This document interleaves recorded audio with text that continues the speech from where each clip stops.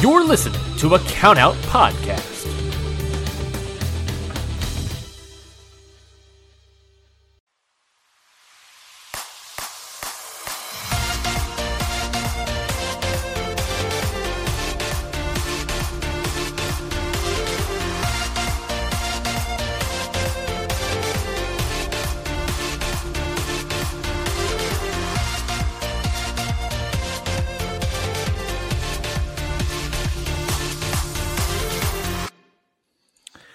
Hello, everyone, and welcome to a special edition of the Stardom Road podcast here on the Countout Podcast Network, or for the first time ever available on the YouTube channel. I am here with my co-host, as always, Trent. Trent, how are you?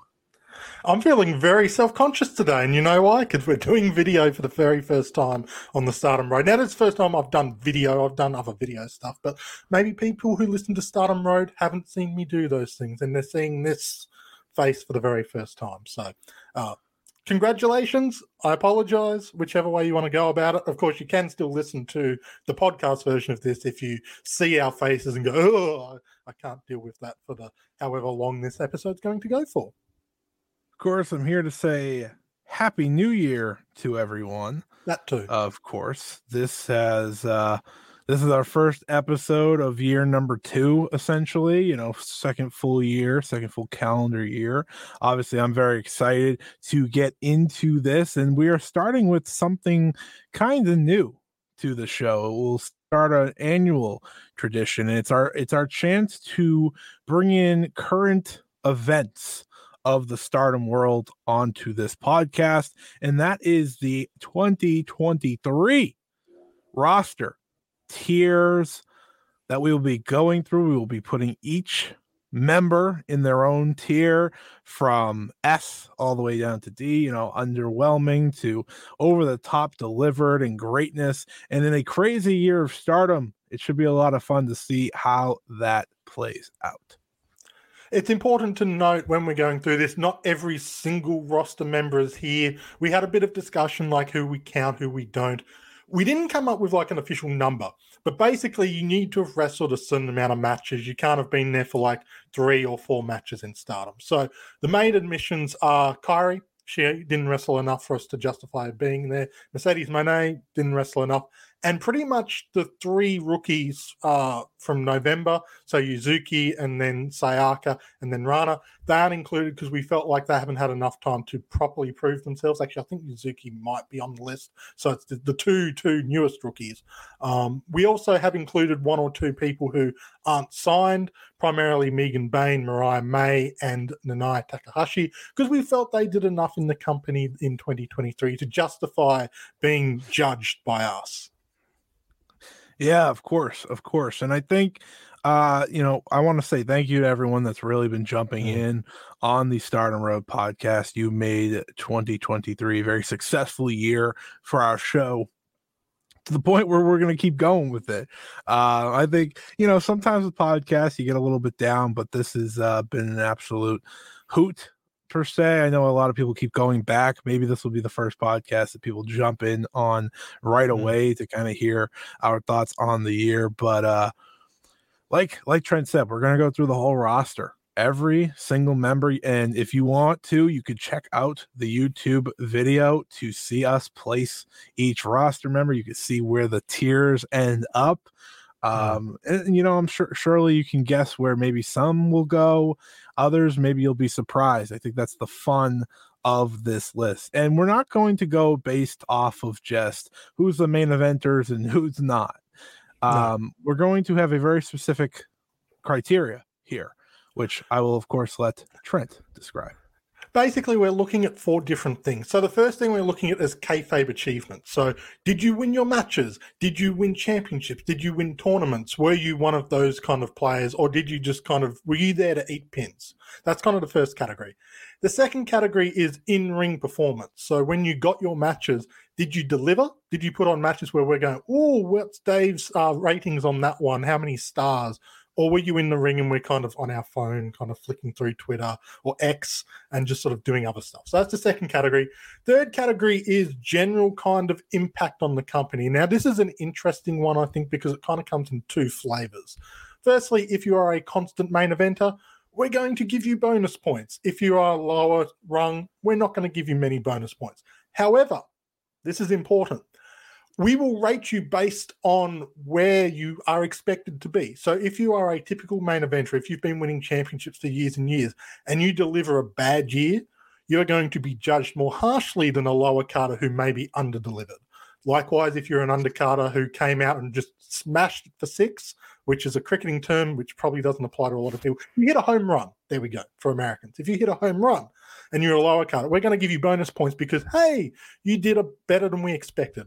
And I think the fourth one and the most important is personal preference.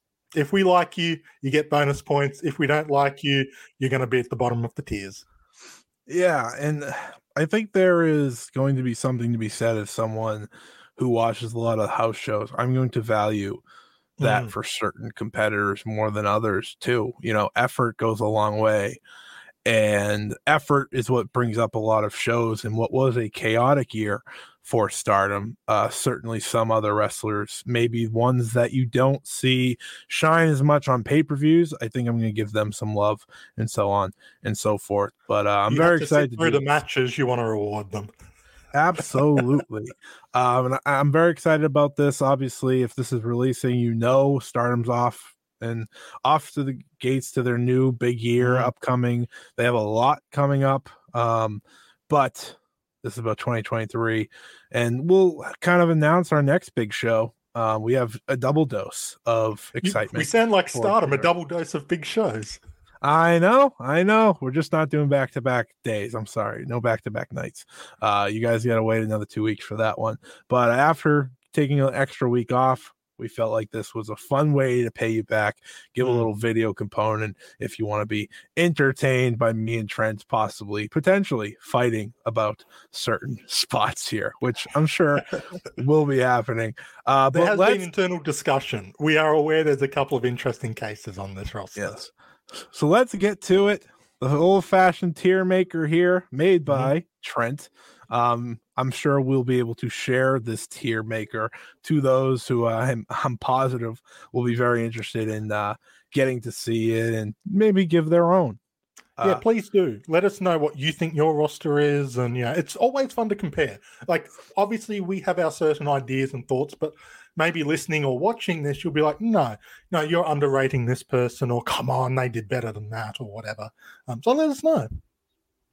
I firmly believe this is the best roster in the world in terms of young talent, main event talent, up and coming talent, and I'm excited to dive into this. And mind you, this is not going to be like us saying these wrestlers are necessarily bad or something of the sorts. This is us saying they underachieved, overachieved, delivered, lived up to expectations, and hopefully next year it's vastly different, right? We want to see as many people high up on the S and A tier. That's what we want to see, obviously. But, it was a tough year for some. So without further ado, let's get to it. Obviously, this is an alphabetical order.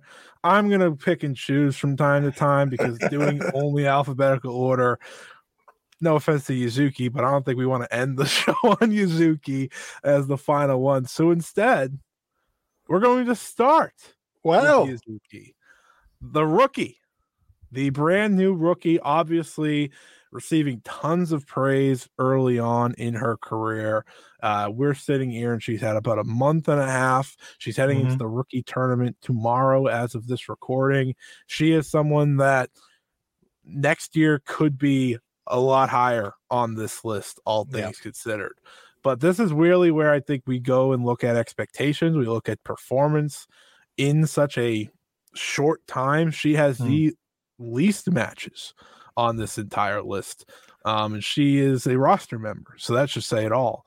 I'll let Trent take this one away though, and kind of start us off here, because I think going with a rookie first kind of doesn't really, I don't know if it sets the standard, but it definitely gives an idea of what to expect. You know what you've done? You've thrown a spanner in the works. I was not expecting this. Starting off with the rookie, starting off with someone with the least amount of experience.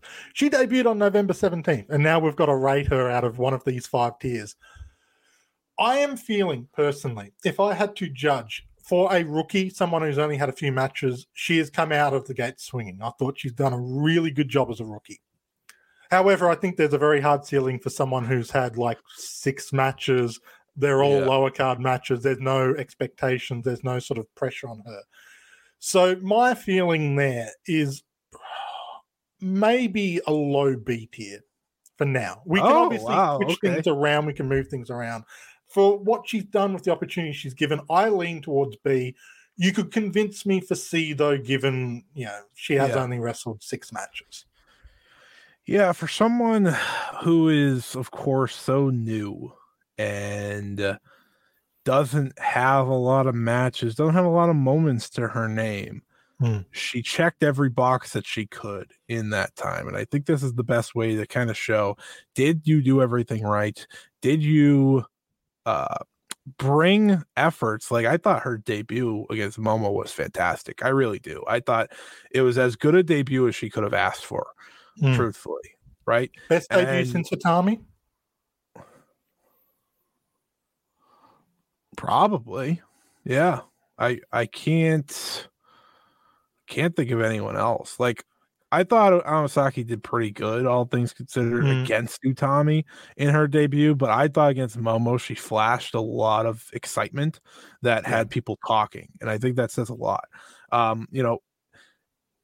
She's going to be lower B tier, maybe higher C tier, just because of her experience levels, but at the same time, Yuzuki is someone to watch out for, and I think that's very important as well.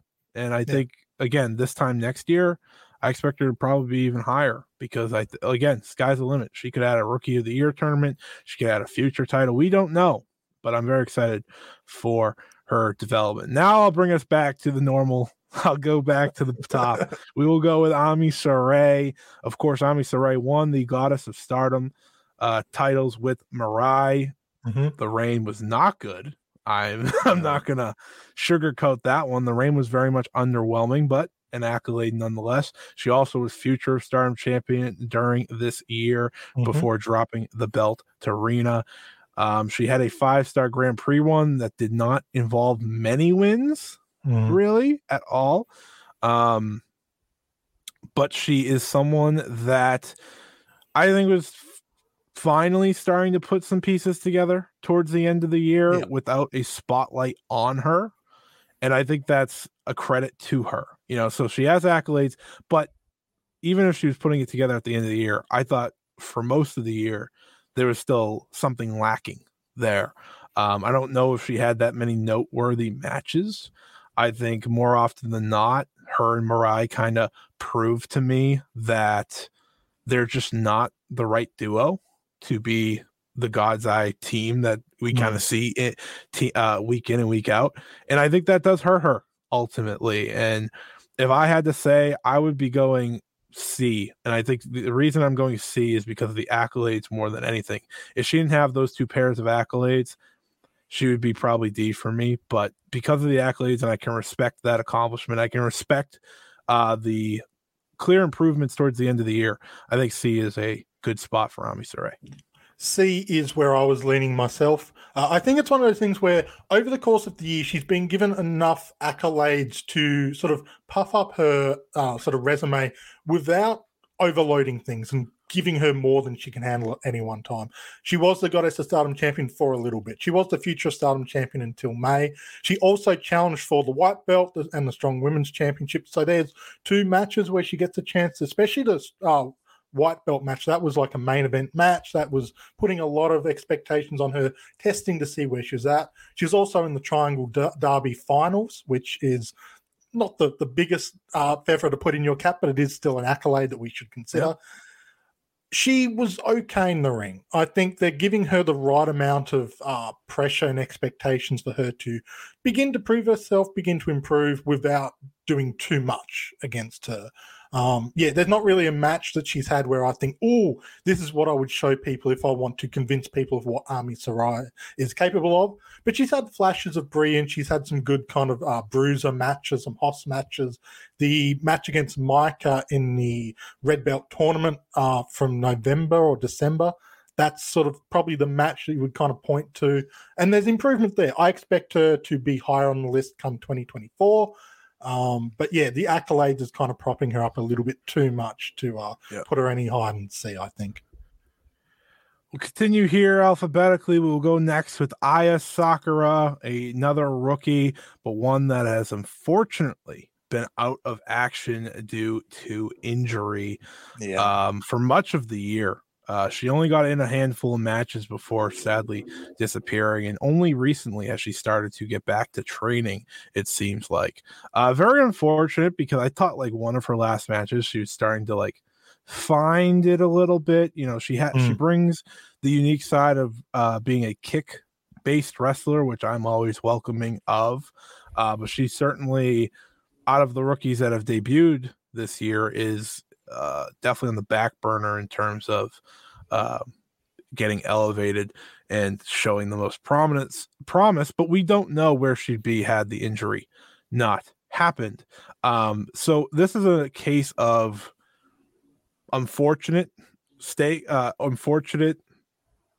circumstances that kind of hurt her overall rating here, and I don't think she was necessarily shining over the top or anything like Yuzuki was.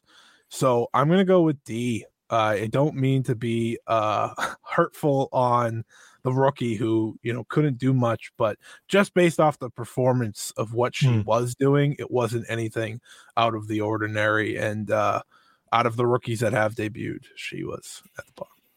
I have bright hopes for her. I think if she can get back in the ring and sort of get back into the system, I think her style of wrestling definitely has a certain sense of appeal. Like, not to put the impression against her, but I think of like Narisa Hashiki in the sense that she's got a very unique striking style and kind of that bubbly, outgoing personality. That combination we've seen work. Now, do I expect her to end up like Narisa Hashiki? That's asking a lot. But that kind of gives you like a potential target range. Unfortunately, she debuted March 25. She got injured, or she was out of action from July 8. So she's missed longer than she's wrestled in the course of this year. She probably just makes the cutoff period, if we're being honest, in terms of impact and matches, but she's been in the Stardom system long enough. I think D is unfortunately the right call. It doesn't help that amongst the many rookies that have debuted this year, probably feels like hers was the least impactful. You know, like I think you'd be looking at her, comparing her to Sayaka, and I think even Sayaka maybe is looking a little bit more promising come the end of the year. 2024, she can come back, she can change that opinion. You can only go up, but unfortunately, a difficult first year for her, if we're being honest. Absolutely. Next up, I'm going to go out of order again. Kind of shake it up on Trent. This is the fun part for me. I'm the one that has the control here. And we're going to go with international. We're going to go a little international. We're going to go with Megan Bayne. Megan Bayne, who stormed onto the scene by challenging Tam for the World of Stardom Championship, was dominant on house shows, and as we saw by the end of the year, got a whole lot better in very little time. I think she is someone who brought up her own stock in terms of not only the wrestling world, but in Stardom alone. She went from having a very basic move set to bringing out all these different crazy maneuvers in that Julia match and having a breakout performance. She also won the Goddess of Stardom Tag League alongside Micah as Divine Kingdom, and she is someone who made an immediate impact in many, many ways. And I think for someone who, you know, we obviously didn't expect at the beginning of the year, she made her mark heading into the new year. Megan Bain is someone who I think when people saw coming in, there was a mixture of excitement and trepidation. Those who knew her from like a little stint with AEW and the independent scene were cautiously optimistic about what she was capable of. Others kind of saw the typical big bruising foreigner coming in, and we've seen a few of those through Stardom in the years, and typically they don't do that much. They're very immobile in a lot of ways, especially compared to the Stardom roster. Megan Bain has done everything right. She's come in, made an immediate impact. Her first match with Tam was very good. I think put people at ease seeing what she was capable of there. And then she stuck around for the entirety of the rest of the year and has been impactful without forcing her way into situations. She's done what you need to do and succeed in Stardom, and that's create stories and create relationships on the house show circuit in the tag team matches. Here we are at the end of December, and she's only been in here for about half a year, and you can point to about half the roster where she's got an allyship with or a rivalry with or some kind of interaction with that is notable. That's what you need to do in Stardom to succeed. Her matches have been good. Obviously, she's gone out strong for the end of the year with Julia, and she's sticking around, which doesn't really come into the rankings, but does get a little bonus point for me in terms of like, hey, you come in, you're sticking around, you're keeping with the company. That's really good. I'm torn between two rankings. I'm thinking high B, maybe low A. I'm inclined to say B.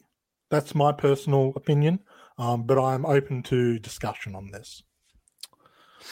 She's an interesting one because I think she actually brought a lot to house shows, which I like to give a little bonus to, because you bring something to house shows in all these random pairings that kind of felt fresh. Her mix and match relationship with May Sarah was one of my favorite things on the house shows more often than not.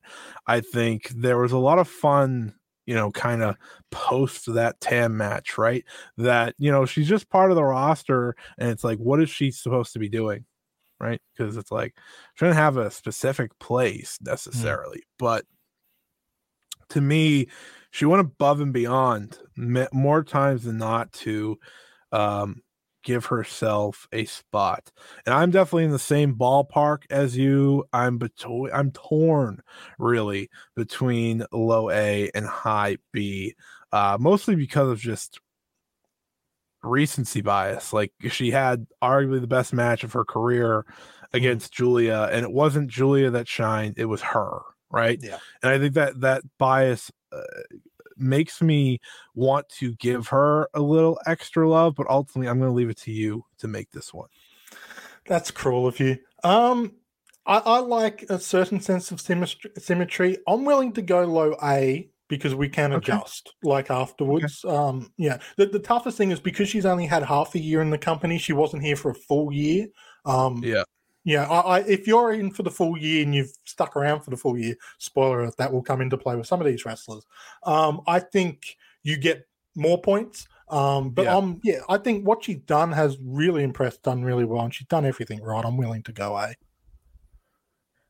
Next up, we got Yuna Mizumori, someone who I think filled her role in an exceptional fashion. She wasn't brought into Stardom to be a main event star. She wasn't even brought into Stardom to be a title challenger. She was brought into Stardom to help fill the roster, and ultimately, by performance alone, got herself into a great role with the Cosmic Angels. You want to talk about house show performances? She often delivered some of the best. She always gives 100% effort. She is someone that has left Western fans, at the very least, wanting more out of her in the upcoming year. I think she's done everything and anything to deserve at least a B role here because of the performance she's winning. I'm thinking low B, high C, but I think high C is too low, truthfully. If you'd asked me maybe 2 months ago, I would have been firmly in C. I think her work, especially recently when the roster has been decimated, they've needed people to stand up and kind of take on a bigger role in the circumstances to keep the train chugging. I think she's done a fantastic job there. That leans me to say low B. The main knocks against her is like when you look at what has she done for the year? She joined the company. There's not like an official. Yuna Mizumori is now a Stardom wrestler, but she came in, she did the Triangle Derby, and then just kind of stuck around. So, like, you could basically say she's been here for the full year, or you could say she's officially joined around the same time as Mai Sarah, Suzu Suzuki. Beyond that, like, there's not much in the way of accolades. She's just kind of been there doing her thing, plying her craft, which, is fine. She's done well in that role, but I think it does put a bit of a cap on her in terms of how far she can go. But I think her in-ring work and how well she's adapted to the Stardom system, on low B is fair, in my opinion.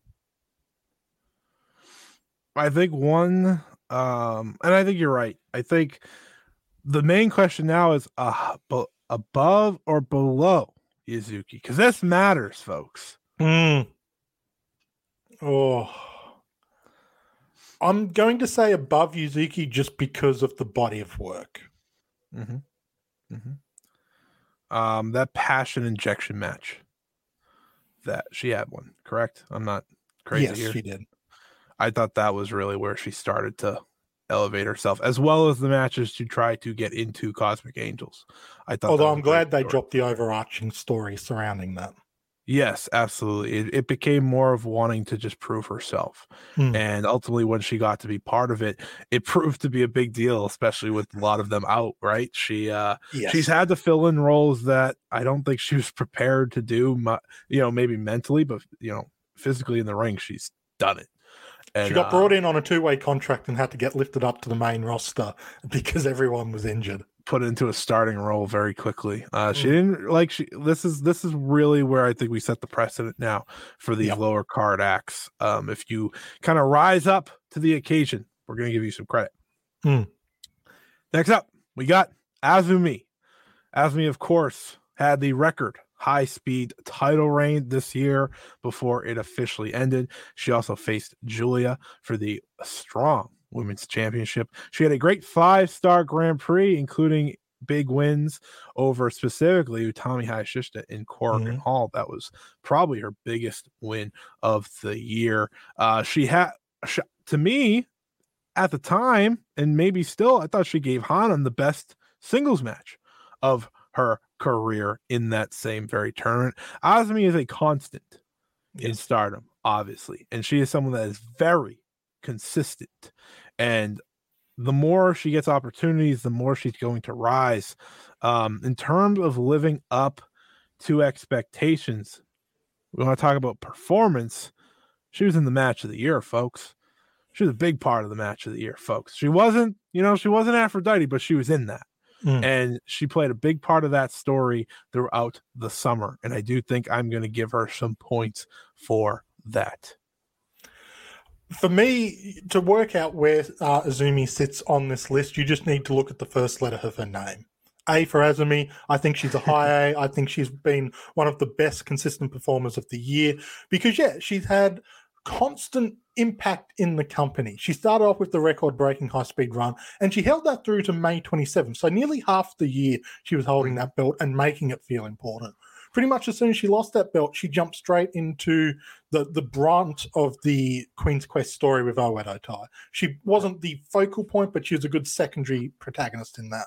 Then you have the 5-star Grand Prix. As soon as that finished, she was involved in that, had a fantastic run, constant great matches. As soon as that finished, she had her 10th anniversary show at Korakuen Hall, which gave her a bit of importance, and then jumping into the New Japan Strong Women's Championship match with Julia. So she's done what no one else on this list can really say, and from January to December has felt important to the company. Even like the throwaway shows where the Dream Tag Festival, she main evented that and closed out the show. That's a pretty important thing. That's a good accomplishment.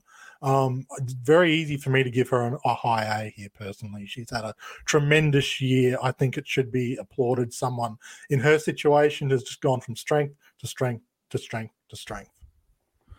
Yep. We're going to put her high A. We're going to put her ahead of Megan Bain here. She's now our highest ranked so far in this tier.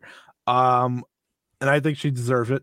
Obviously, I think the record high speed reign, I think that Queen's Quest story, and the big Julia match kind of as the bow on top of a great year gets her that spot. And I think if all goes right in 2024, she could be even higher. Depending on the theory that we've been working on. Yes, this is true. Next up, we got Death, Fukigen, Death. I know, very exciting. This is probably the least she's been active in Stardom.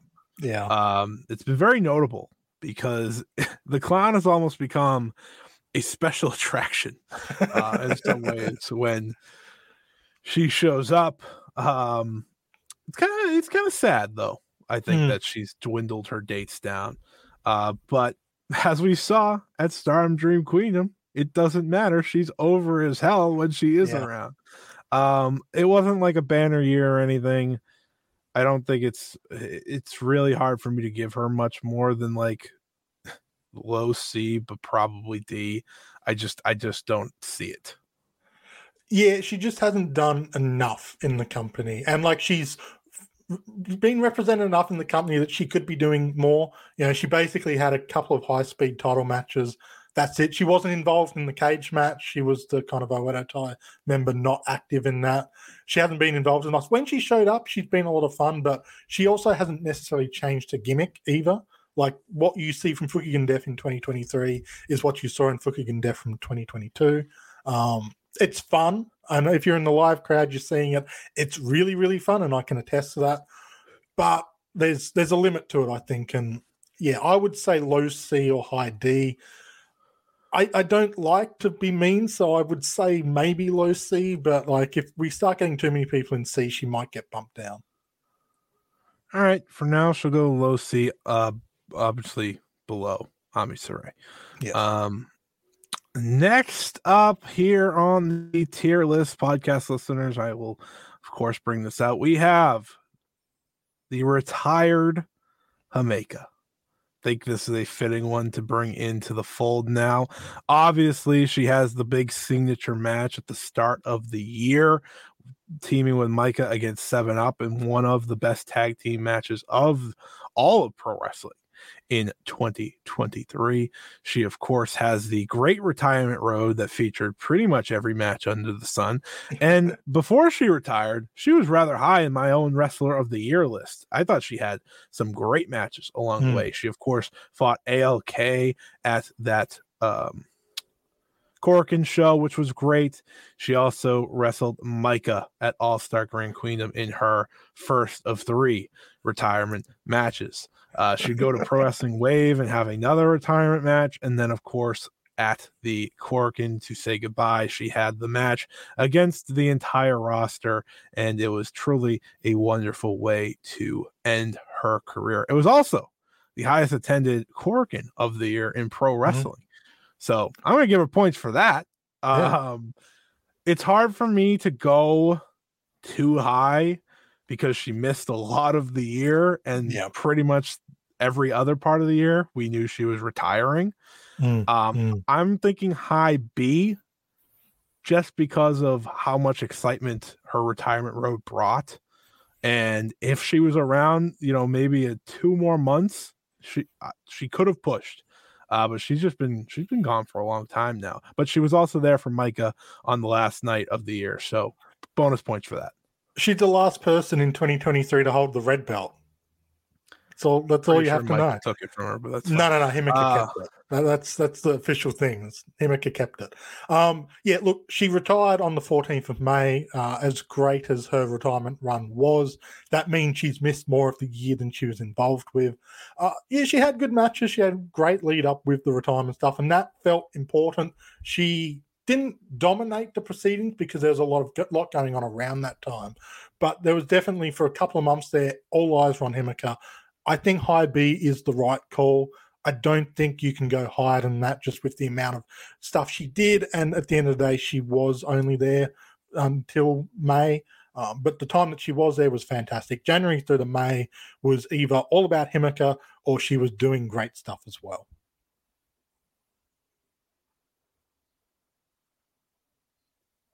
Sorry. Technical difficulties on my end. I'm back. So we said high B, right? Yes. Sorry. See, professional podcaster. Professional podcast, but this is video. Exactly. High B. She goes above Yuna Mizumori and Yuzuki so far on the tier list for the podcast listeners. I just want to give them a map. We'll go through the where full we're list for the podcast listeners later, but yeah. We've got a lot of people to go through. We sure do. We sure do. And I will give a refresh in about 2 or 3 wrestlers for the podcast listeners. Next up, we got Lady C. You can start.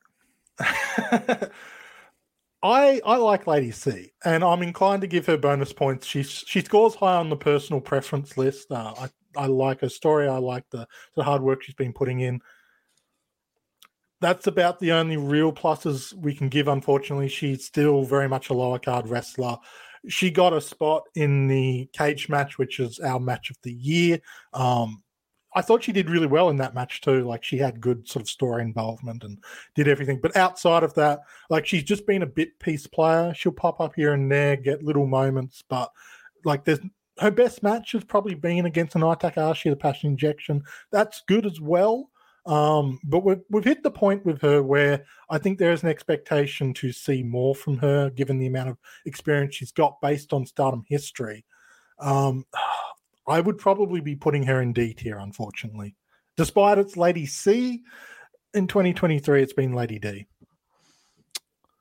Wow, that's tough. That's tough. But yeah, you're right. I don't have much to say about Lady C. I really don't. I think she does her role well. I think she cares a lot. I think she's done pretty good on New Blood, actually. That's giving her a chance to step out a little bit more. Yeah. And like you said, she was in that cage match, so that helps. But ultimately, it's hard for her to, I think, get much higher than D. Just that's her role. That's her role, and she doesn't over deliver ever, in my opinion, outside of a match here or there. And I'm really hoping we see her rise through the ranks a bit more. Like, I don't think she's going to be a wonder or world contender anytime soon, but I'd like to see her get to the point where she's challenging for the artist belts. I think that's a good spot, especially in 2024. I think we need to see that. That gives her a chance to prove herself on a more important setting and sort of test where you're at without overloading her. Absolutely. Next up, we got Waka Tsukiyama. Waka, of course, finally getting her first win this year in what I thought was a fantastic tag team match against Nanae Takahashi and Kairi with Tam Nakano by her side. And then really after that, nothing happened.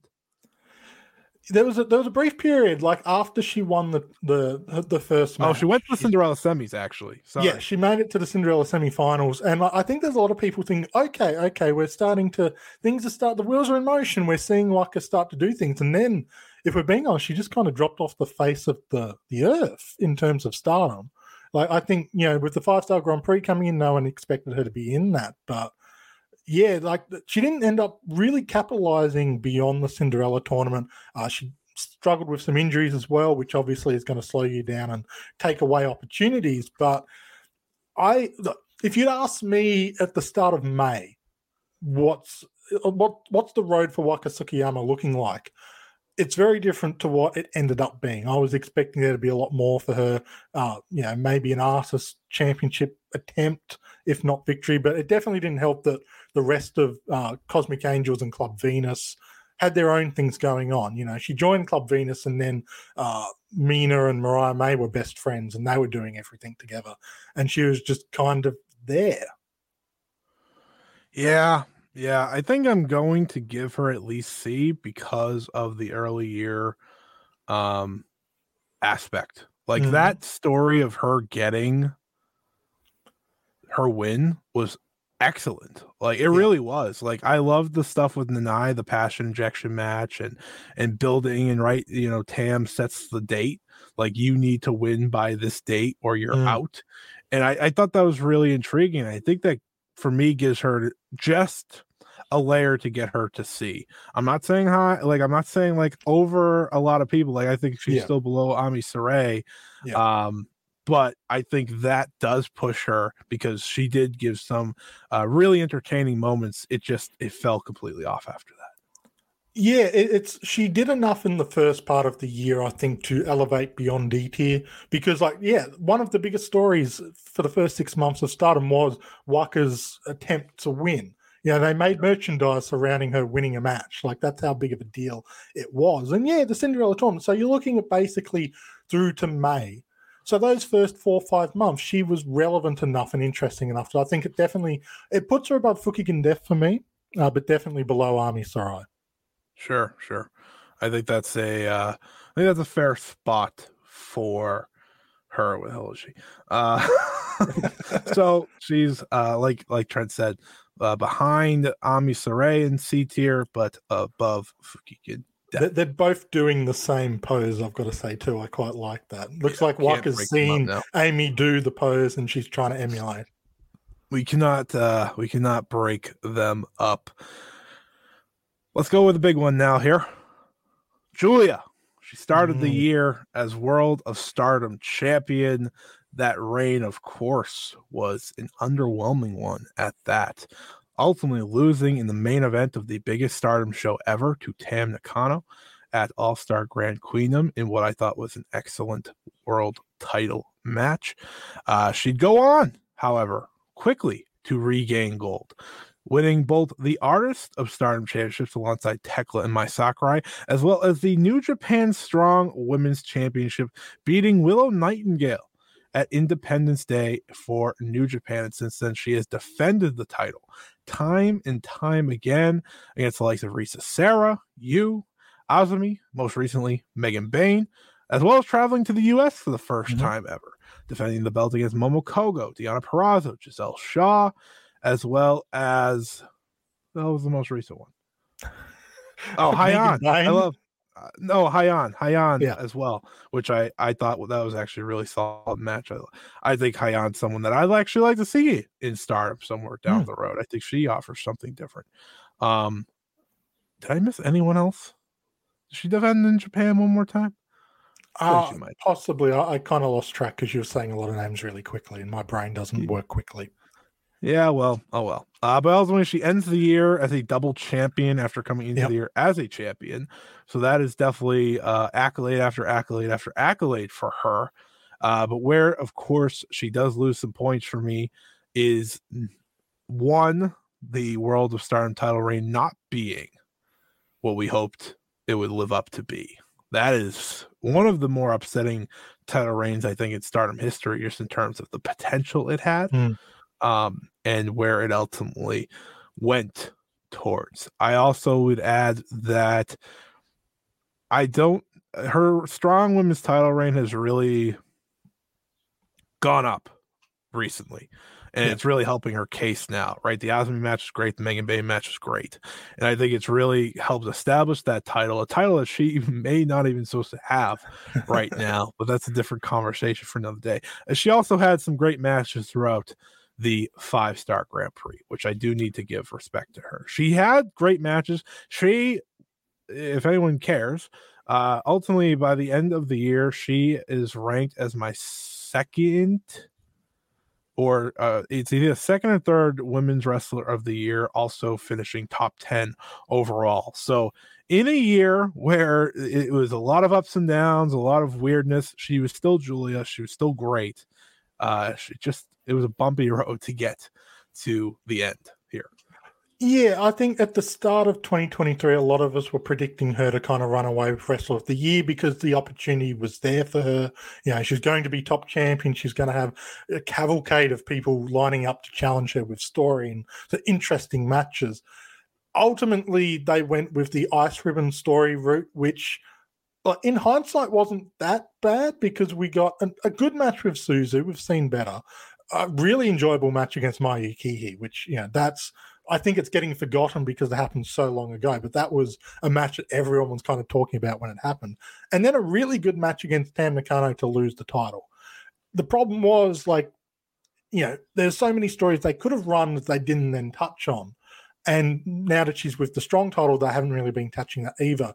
Her in-ring performance through the year has been exemplary. You can't really say she's put a foot wrong. She's done everything in her power to make the strong title feel relevant, important, interesting. She's inserted herself into storyline. She's made herself become an important part of the roster throughout the entire year, even when the focus hasn't been on her. She's had great matches, like, obviously the ones you've mentioned. She had a really good 5-star Grand Prix. The Artist Championship, she's held that since like the end of May. So they've been champions for a long time. For me, it's a question of, is she in S tier or is she in A tier? The fact you've got her so high on your Women's Wrestler of the Year roster, and I do as well, I would say she gets one of the very rare S tier spots. Yeah, even in a year where I think she underwhelmed in terms of her title reign in certain situations, she's still Julia.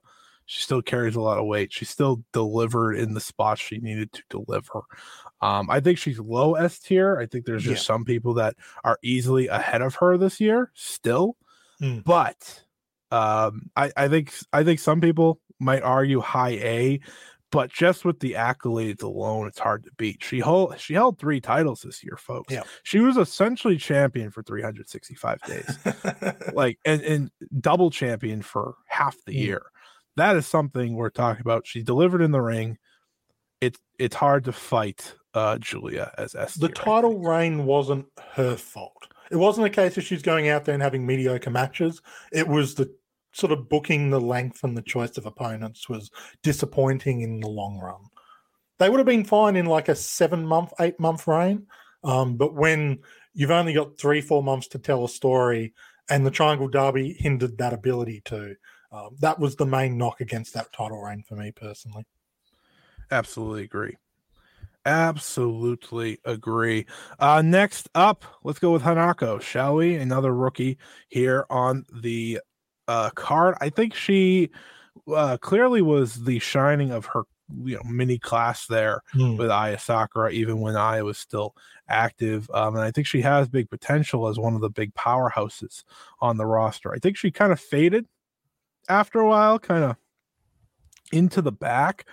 So I'm not really willing to go much higher than C for her, just because I would have liked to see a little bit more, but she did have a nice title match with Rina on New Blood, which I thought was quite good. Maybe her best singles match to date, which is a credit, seeing she was facing Rina, who's not, a long time top of the card veteran.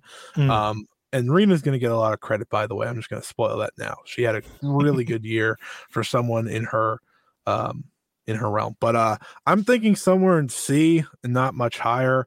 I don't think I could put her over Ami Sarai.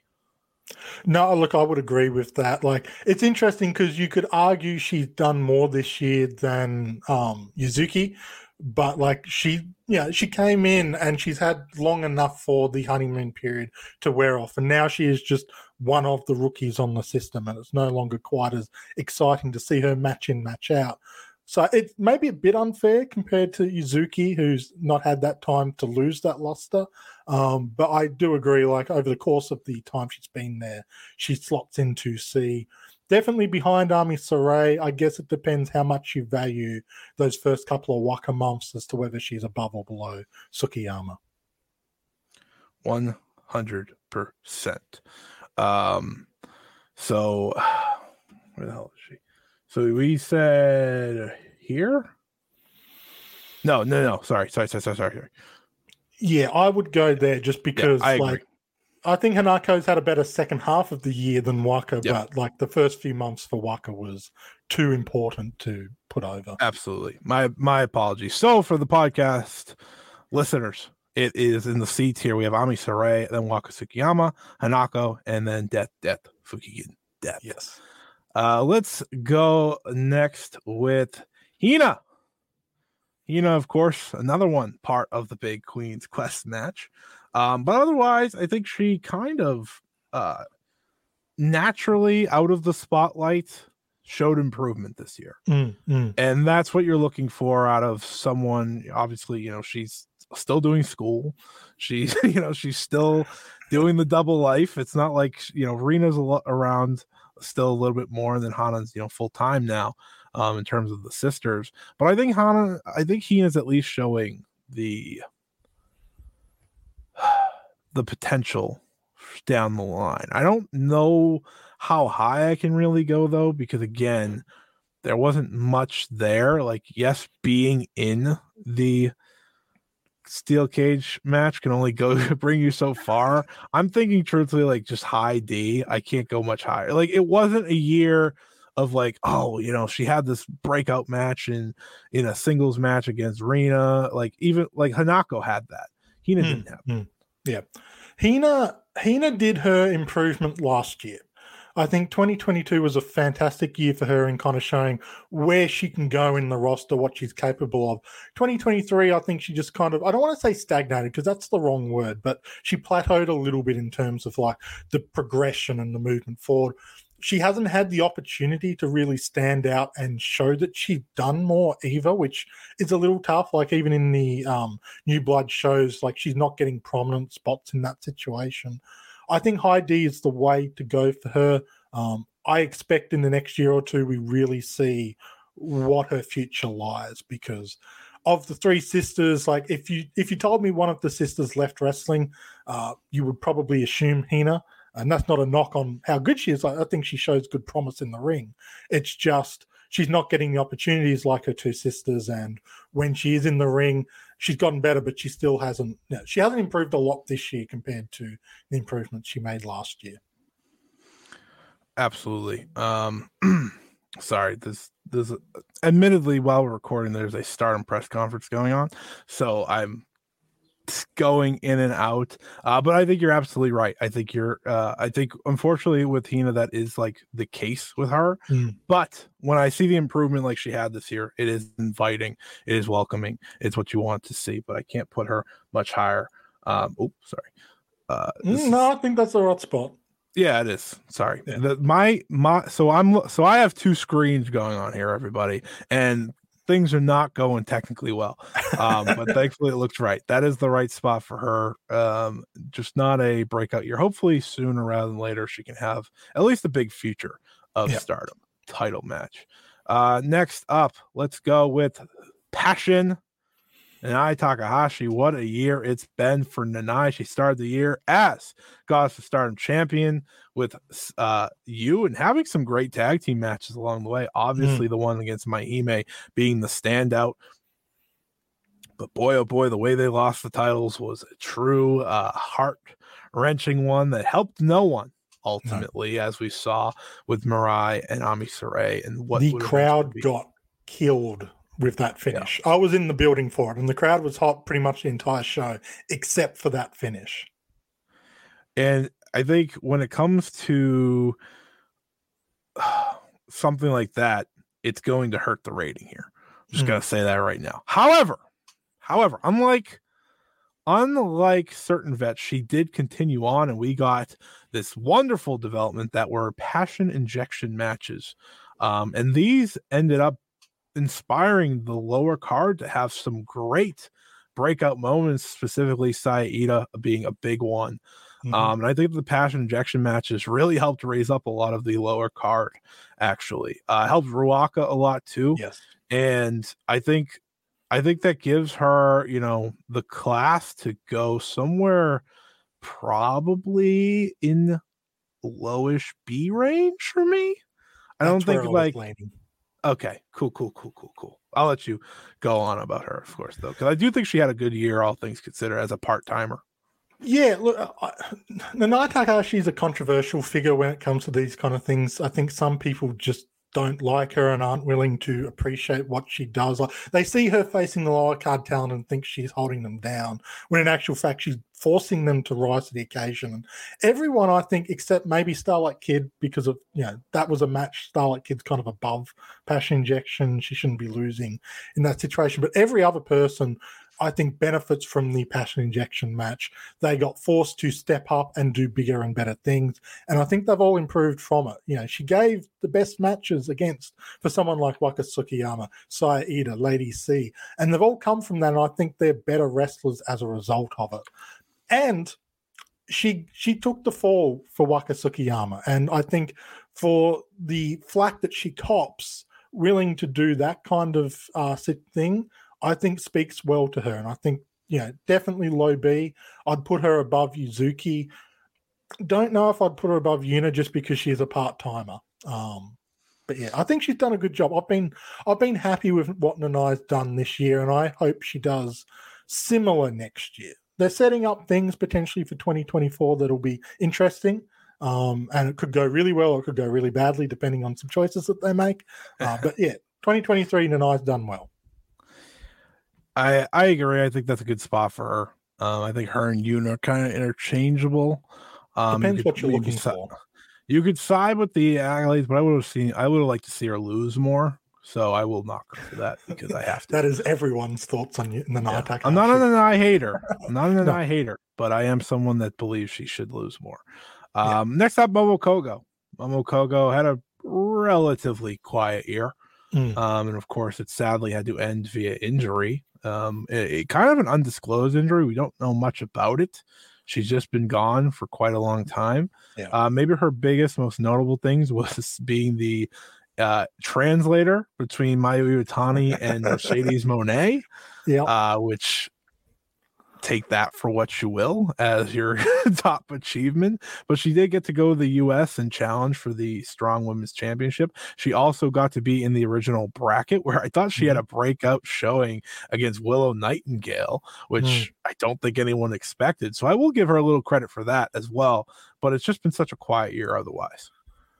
If Stardom ran America more often, she would be like A tier because she gets a buff whenever she goes international and performs. Unfortunately, they've only done America a couple of times. Outside of that, she's basically not been there. She had a high-speed match against Azumi, which was fine. But outside of that, look, she was probably busy a bit with the Mayu Iwatani movie as well, but she's been absent. Like, the injury situation has sucks, and like Momo Kogo specifically, I think is going to be one of those people who can only do so much because of her health situation.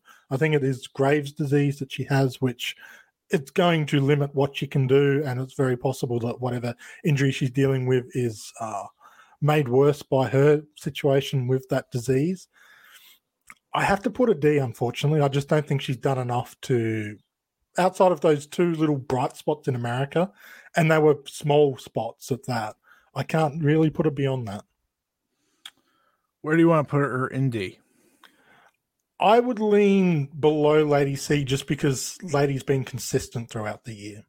Yeah, Lady only missed a little time as well. So, not that. Again, it's hard to, I don't want to blame someone for being out of action necessarily, but it does hurt a wrestler in trying to get big matches, right?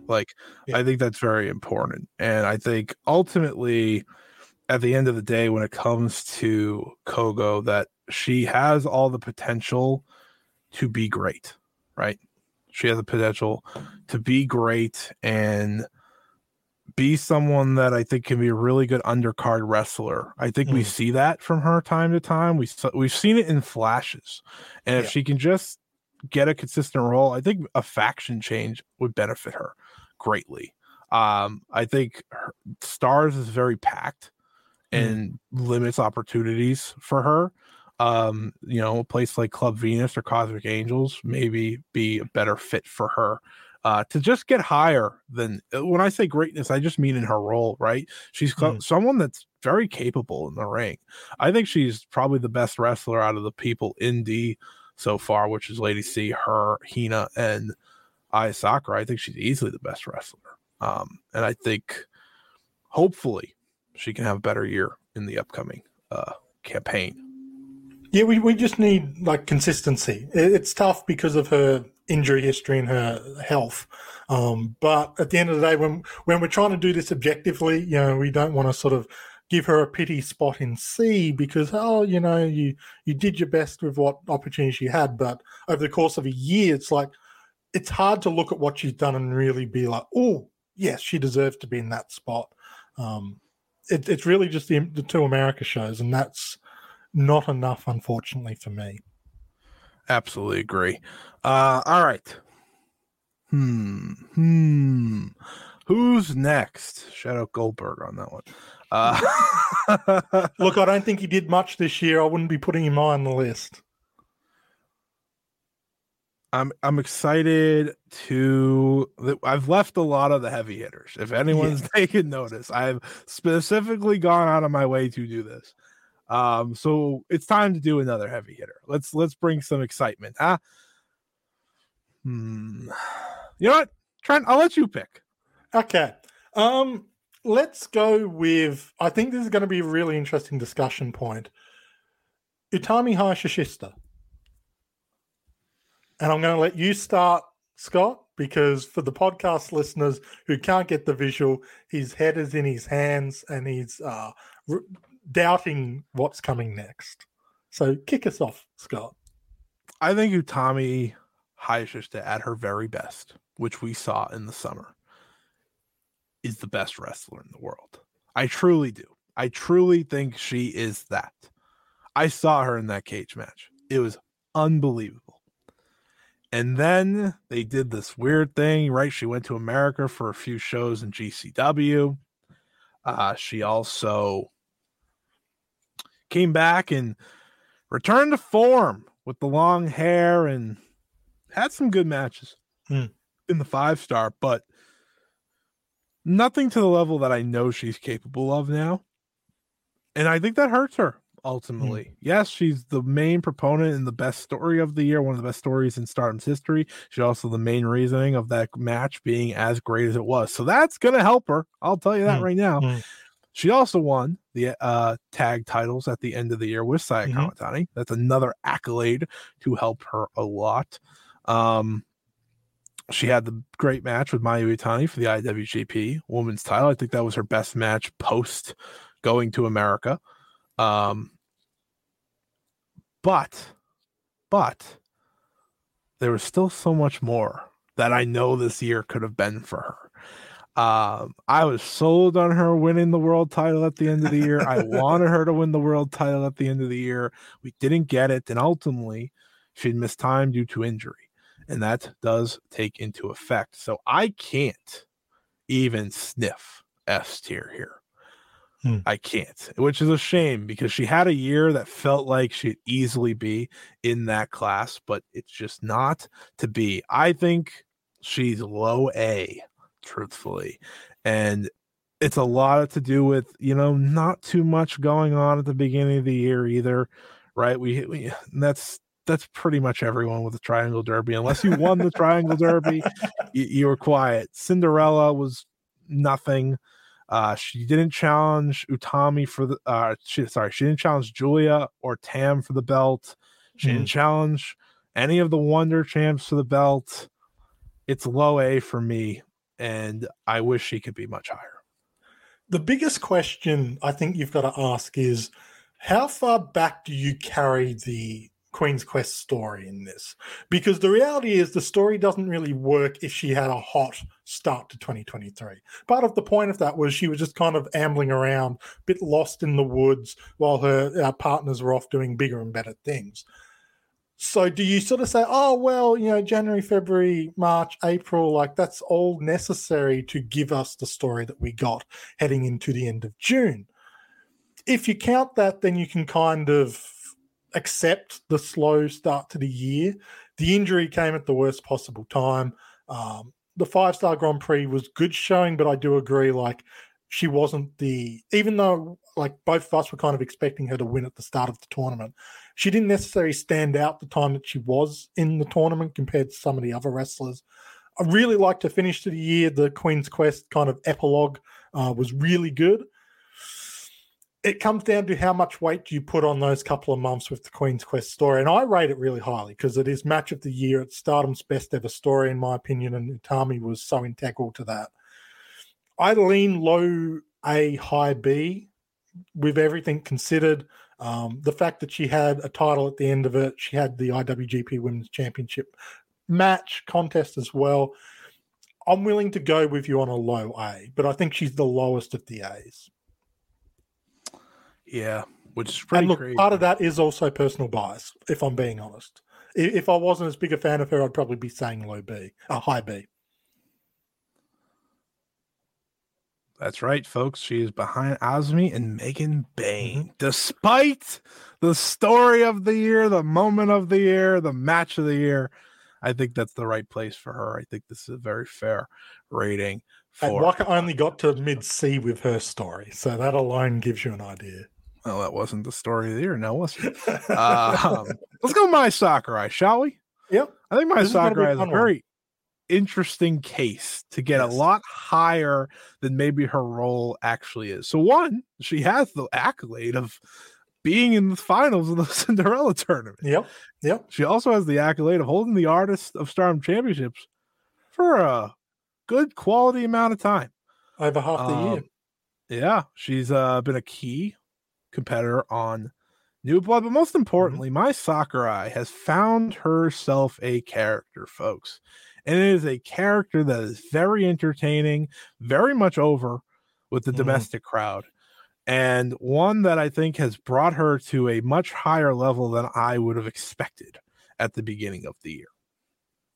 She also won the Gold Rush tournament. We've got to give her that tip of the very large hat to as well. She got an escargot chant going in Korakuen Hall. And for that, she gets an S in this tier list. No? No. Okay. No. It was worth a shot.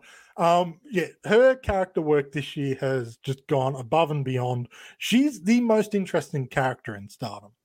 Maybe not the best, overall personality, but she's committed to this gimmick 110%. When it started, the foreign fan base were all kind of looking at each other going, what is this? And I think, to speak of how good it is, not only did the domestic crowd buy into it from the start, and they absolutely love what she's doing. By the end of the year, so is the foreign fan base. Everyone is all in on the Mai Sakurai gimmick. Now, is it a gimmick that's going to lead her to the World of Stardom Championship? Probably not. And her in-ring performance, whilst has definitely improved, hasn't improved to the level it did in 2022. She made her big in-ring leap in 2022. She's made her big character leap in 2023, which makes it difficult to rate because, if she'd combine it all in 1 year, she'd be, most improved comfortably and she'd get that extra bounce. I would give her, given her place on the card, the effort she's been putting in, a low B. I'm going to agree with you. I think she's earned it. I think she is someone who gets She got an escargot chant above Nanai. I think I'm putting her above Yuna too. She's out of the lower card people. Yeah. I think she's definitely been above and beyond. Look at My Sakurai, huh? How about that? And she has the accolades to back it up too. Yeah. Yes.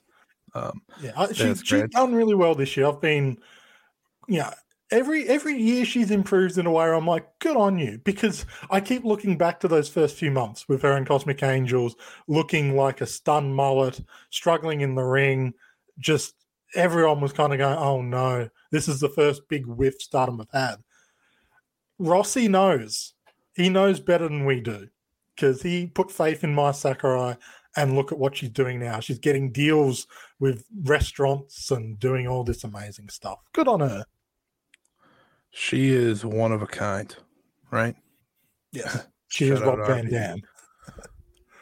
But next up, we are going to go with...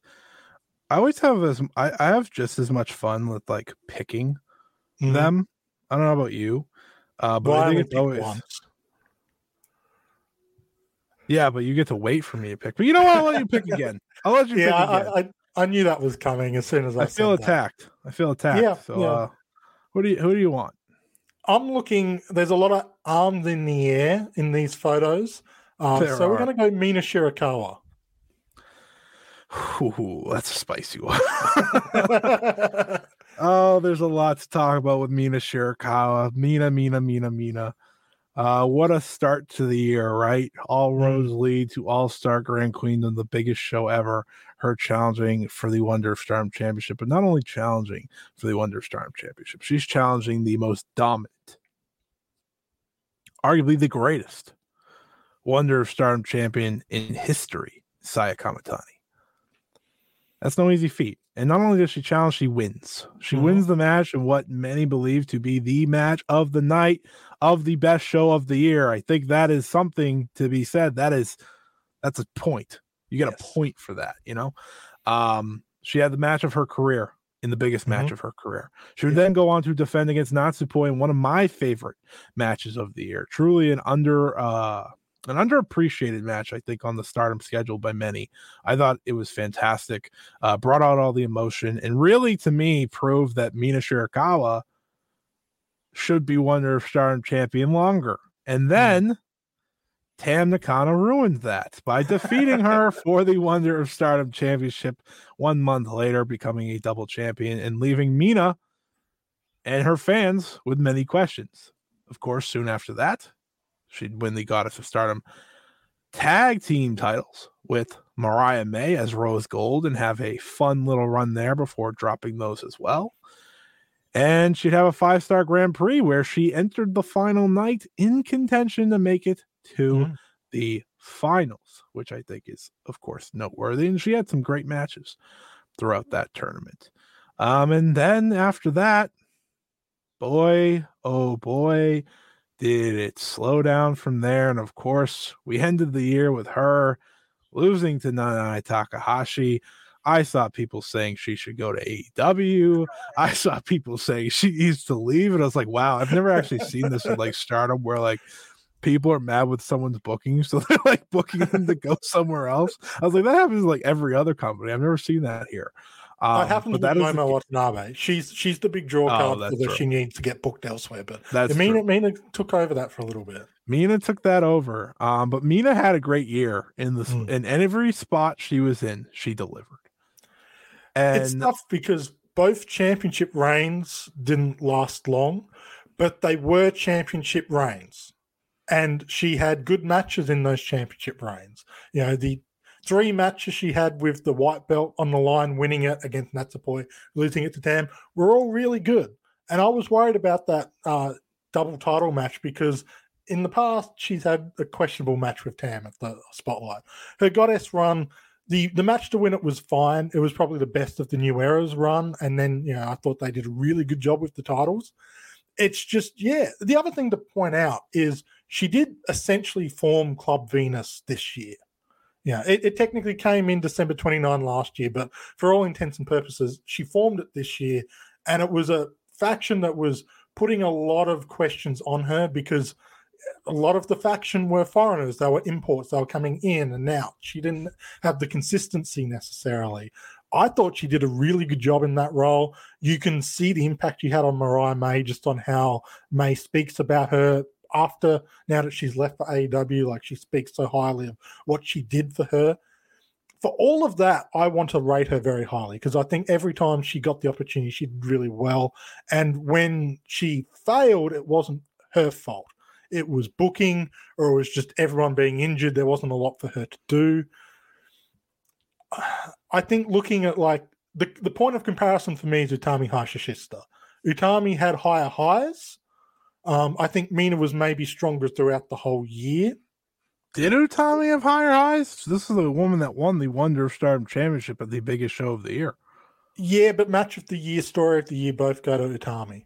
And I guess I would lean towards that being just it's very close. It's very close, but I would lean she was to that. Active all year as well, Mina. Yeah, see, that's the big this time.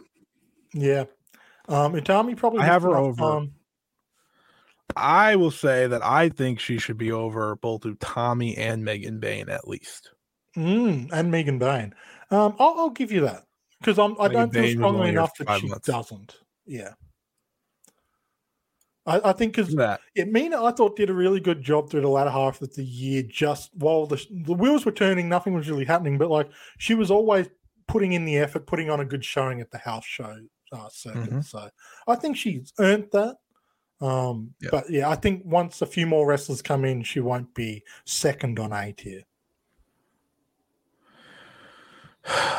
Yeah, pretty crazy. I think if she gets 2 more defenses in, she's probably S tier, truthfully. Yeah. But that did not happen. 2 more defenses between the 2 title reigns. I'm not even saying it's just the Wonder. But nonetheless, we're at over an hour here, folks. This will be our longest podcast episode to date. Yep. And that was the plan. Let's go with Saki Kashima, shall we? Saki Kashima won her first ever singles title in her career by winning the high-speed championship. Her reign, not necessarily anything to write home about, but it was about the moment of her finally getting that. She also got booted out of Oedo Tai by being the final person left in that cage when Utami and Saya celebrated. She would go on to join God's Eye, a perfect fit, I'd say, and adding much needed personality to that group. Wasaki Kashima was the ultimate role player, the ultimate sixth man almost for Stardom. You need to plug her in. I thought she had a better year in ring wise in 2022, just with the trios run and whatnot. But in terms of moments for her and accolades, this was really good. Unfortunately, as per usual with Saki, just because this is something that happens almost yearly, she did suffer an injury, but not too long. She wasn't out for too long. She had one of these shorter injuries. I think she did the best she could. If I had to say, it'd be lower B, probably higher C between those two, because even though she did win the high speed title, I don't think that reign was necessarily worthy to live up. But she did have the fun little story with May Sarah of never giving her the match, so that was fun. I will give her that credit. Like that. The Saki Kashima stories were fantastic. You know, getting to the high speed championship, winning that, the emotional moment with Rossi, and kind of the capitulation of that story. The story with May Sarah, the story of getting booted from Oedo Tai, joining God's Eye, even the story with Konami kind of side-eyeing her and not feeling she was worthy of the group. All the story stuff was fantastic. In ring, 2022 was far better. I thought once she won the title, she leaned too much into her gimmick and it affected the quality of the matches. I was really looking forward to her reign, but ultimately it did disappoint me. I would have put her in the highest spot in C tier, personally. I think that's fair. Try to find the damn thing. I have the mouse on the screen where we're streaming and not the tier list. So I'm like, why is it not clicking? Look at God's Eye, getting comfortable in C tier. Hopefully that changes a little bit. Well, we'll see now, won't we? All right, let's see. Let's go with Tekla, shall we? Yep. Tekla has the artist brain, obviously, to her name, but otherwise a very underwhelming year for the Toxic Spider. One that has left fans again bringing up the idea that maybe she should go find some new horizons because they feel she should be pushed because she does bring a star look. Obviously, she looks like a star. She's very capable in the ring, but she's pretty much the fourth member of DDM, right? She has fallen down behind my Sakurai. But even so, when she got her big chance, I think, to have a big signature match against May Sarah, I thought she came up short a bit. And I think that does hurt her. I'm not going higher than C, I'll tell you that. I think she's lower than probably everyone, but I think she's in the maybe above Waka, just because of the title reign and the length and whatnot. And that helps her. And, Mafia Bella had a pretty good little run in Tag League. Basically, when she got opportunities outside of singles matches, I thought she did really well. Mafia Bella in the tag tournament was a lot of fun. She's done well in the trios tournament, the trios title reign. She's done well there. And I think the length of that title reign puts her above Waka Tsukiyama, just taking in terms of accomplishments. But, whenever... I want her to do better than she is, and I would like to see her get more opportunities. But the match against May for the high speed title, we talked about it before the match started. She needs to do well here, and it wasn't a match that delivered. I don't know whether she kind of needs Julia to step away from the other titles she's got and have a Mafia Bella tag run, like a focused tag run, to really give her those reps in important matches without kind of hanging her out to dry in singles matches. But I'm not overly impressed with her and compared to a lot of the roster in terms of taking advantage of those opportunities. I would put her above Waka, but I wouldn't put her above Amy Sarai. So for people at home, here's the updated people at home. Everyone's hopefully at home. If you're not They listening could to be this on the road. that's true. That's when I listen to podcasts. So Yeah. for everyone listening and not watching, here's your list so far. In S tier, we have Julia. In A tier, in order, we have Azumi, Mina Shirakawa, Megan Bain, and Utami Hayashishita. In B tier, we have Hameka, Mai Sakurai, Yuna Mizumori, Nai Takahashi, and Yuzuki. What a wild. Imagine that as a faction. I know. Yeah, well, no. In C tier, the leader's Yuzuki. In C tier, we got Saki Kashima, Ami Sarai, Tekla, Waka Tsukiyama, Hanako, and Fukigen Death. And then in D tier, we got Lady C, Momokogo, Hina, and Aya Sakura. But boy, oh boy, do we have some big ones left here to go through. Mm-hmm. So without further ado, let's knock out another big name, shall we? Let's do it. Saori No. Maybe one of maybe the biggest here. And I'm just going to start off by saying S tier. Really? So here's what Saori No has done this year. She won the Artist of Stardom Championships in her first match back at Stardom. She won the Goddess of Stardom Championships in her first opportunity for those belts. She won the Wonder of Stardom Championship to close out the year, and she's been a key contributor up and down cards the entire year. She's been one of the MVPs, I think, in Joshi as a whole, because she does wrestle outside of Stardom, of course. She is someone that I have nominated, or did have nominated. I don't know when the awards are going to close, but she is nominated for Wrestler of the Year for a reason. I think she had great matches.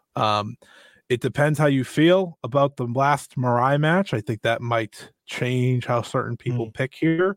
But ultimately, those last couple minutes especially were beyond exciting. And she ultimately was able to win the title. Something that at the beginning of the year, she wasn't even in the company. And by the end of the year, she's holding the second top belt in the company. That speaks to what she's able to do. I thought she had a great 5-star Grand Prix run, including the great match with Julia to kick it all off. That was an absolute crazy battle.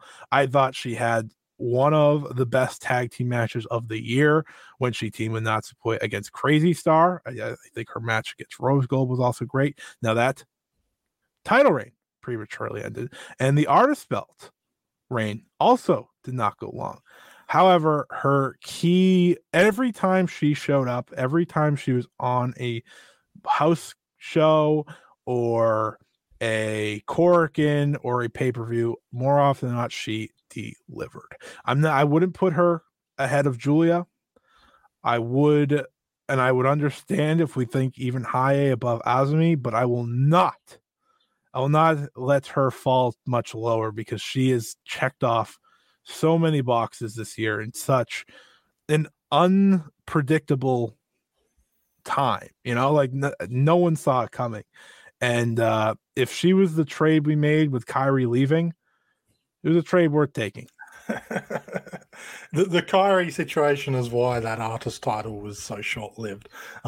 That whole, her artist run was born out of someone leaving a promotion and dropped because someone was leaving a promotion. It's a very fascinating title reign.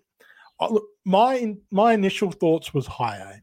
I think because I don't think she necessarily felt like the biggest deal in Stardom at any one time. And I do take that into account for S tier. She's always kind of been on that second row in terms of importance for whenever she was involved. Like the white belt matches against Mirai, they were both the second tier situation. The tag title match was obviously really good, but I felt like they didn't necessarily get the chance to, again, prematurely losing the title because of injury, and not her injury. But I do think the way that title kind of just phased out affected her as well. But she has definitely delivered. She's done a lot of really good things with Stardom this year. My inclination are the work rate angels, baby. I'm willing to go low S for you in this situation. But depending how it looks, I might bump it down, but Yeah, for now, I'll give you S. I gave her the advantage. So this is where my house show advantage came. Yes. For my rating. As someone that watches a lot of the house show matches, because I'm a psycho, when she first joined Cosmic Angels, those were the best matches on the show each and every time. She worked great with Tam, Yuna, and Natsupoi. Like, it was easy for her, and her efforts were always appreciated on those. So that's kind of why I want to give her the slight nudge to S, but she's definitely someone that I could see maybe going to high A, depending how this goes the rest of the way. But she was a fun one to go over, because I knew we'd have probably just a little debate there. Yeah. Let's talk about Ruaka. Another down year for Ruaka. Not the passion injection match was good, and I wish we got more of BMI 2000, because I thought she was really breaking out alongside Natsuko. She had was that tag match this year? Yes, it was. Yeah, she had the Goddess of Stardom title match to pretty much kick the year off, and that was really good. Yeah. Whenever she's kind of had a chance to spotlight against the right people, I've really enjoyed her, but that's been very few and far between. And it's kind of a classic case of there have been openings in the roster with the injuries, and I don't think she stepped up to say, "Hey, I'm here, I'm ready to go." I think other people did that more than she did, to the point where it is a little bit disappointing. Like, I thought she did really well last year. I think she's been okay with sparks of good this year, but that hurts in the long run. Yeah, I would put her over Fukigen and for sure. Hanako. I actually put her over Hanako too. I don't know. I think Waka's story just gives her the advantage there. Waka's story is better than anything Ruaka had going this year. I would just like to see Ruaka get more of a chance, because I think she's good. Like, I think she's ready to at least get something. I'm not saying give her a Wonder of Stardom title match. I'm just saying give her something. Because her team with Natsuko is really what brought Natsuko back, I thought. Yeah. So hopefully she gets a little bit more. I'd love to see young OED team up a little bit more. I think they're great. They obviously had that great match. Was it last year? Against Mahime Poi at the beginning of the year, 2022. I think it was. Yeah, maybe. And that was great. So I hope Ruaka could get a little more in the new year. Not her fault. She got an opportunity. She delivered, I thought. So that's C tier. It goes Saki Kashima, Ami Sarai, Tekla, Waka Tsukiyama, Ruaka, Hanako, and Fukigen Death. I have no idea why Fukigen Death is even there. It kills me. She might drop the D. Well, Waka's like couple of months of story is the litmus test for that C tier. It really can is. you beat that couple of months? I think I'm going to make a choice here. I'm going to move Fukigen down. Yeah, I just don't think she did enough, and she wasn't even. She wasn't even in the big wait of time match. So it's like Ruaka at least gets that bump. Yeah. We got a lot. I've left so many. I've left pretty much every interesting conversation left here, and we're already an hour and a half in. Oh boy. All right, let's do Hazuki next. I think Hazuki's a good one to do next. Hazuki has one of the best matches of the year in Stardom against Saya Kamatani. She is the best at creating doubt. And when I say creating doubt, I mean making people believe that she can win. Yeah. One of the very best. She almost never does, but man, oh man, do you get on the edge of your seat thinking she will. Obviously, FWC before Koguma got injured were great in the tag league. It wasn't a long tag league that they had, but it was a great one. She had a great 5-star run once again. And you want to talk about house show MVPs, she's getting extra points for that. Doesn't matter where she is on the card, she's always delivering.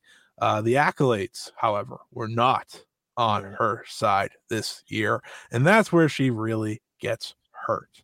I can't put her below Yuna Mizumori, though. No. I can't. I would give her top of B. Okay. Because for the entire year she's been delivering.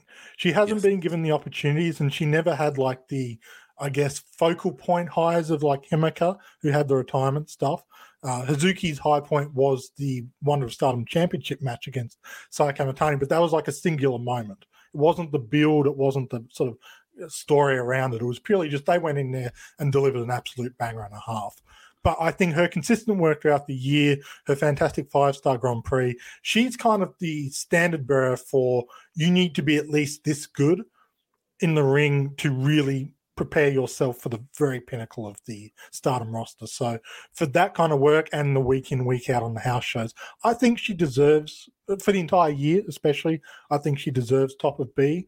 But without any, I think if you're going to make A class, you have to have had some accolades of some sort. I agree. And I wish she did. I really wish she did. But if she's not the best house show performer, she is top 3. You know, like she is just unbelievably consistent. Top 3 and she's not 3. That really is the highest you can get without an accolade or more big matches or something. Everyone or story of the year, like just looking at who's above. Yeah. B tier stands for belt, as in you need one to get above this. I hope Hazuki's higher one day. Let's go with her tag team partner, Koguma. I'll let you kick that one off. Koguma was, if I'm being honest, an interesting one because when we did this tier list, I was like, does this look good? And Scott said, yeah. And I got to today, I'm sort of preparing like notes on what everyone did and what their accolades were. And I did the thing and I looked at it, I'm like, I'm missing someone. I didn't have Koguma on this list at all. I don't know what happened. I think when I was getting the photos, I'm like, I've downloaded her photo from Stardom before, so I don't need to download, and then it just didn't get into the system. But it does kind of speak to her year. She's kind of just been invisible. Doesn't help that she's been out with injury for the past couple of months as well. But you look at like her accolades, she challenged for the high-speed title. She challenged for the Goddess of Stardom title. That's it. She didn't make the 5-star Grand Prix. I don't like her pinnacle. Her biggest moment was probably the cage match she had for the artist titles, where she jumped off the top like she does in cage matches. But like there wasn't really a standout moment for her. And even like the comedic stuff, she didn't necessarily get a chance to shine there either compared to previous years. I was thinking high D. I hate to say it because she's far better than that, but given her, that's kind of the thing, given her role, I feel like there should be more from her. Damn. Yeah. That's the first big drop, maybe in like overall talent to where they are. Yeah. Because I think Koguma should be like a consistent B tier. Yeah. And she just, her efforts aren't always there anymore. And she's banged up now. That doesn't help her. And, you know, tag leagues where she gets to rise her stock a little bit, right? Every year, FWC goes all out. That's when she pretty much saves all of her trials for. And her not being around, it really hurts. And she's, you know, she dropped down in stars too. She's not the top 3 anymore. She is now below Hana, and it's very noticeable. But nonetheless, hopefully 2024 brings more, like maybe the time away gives her a bit of reinvigoration. She comes back with a bang. Like coming back, as long as she doesn't come back at the same time as a Tamon Natsupoi, she can kind of get a bit of spotlight from that, and that might help catapult her into a stronger 2024.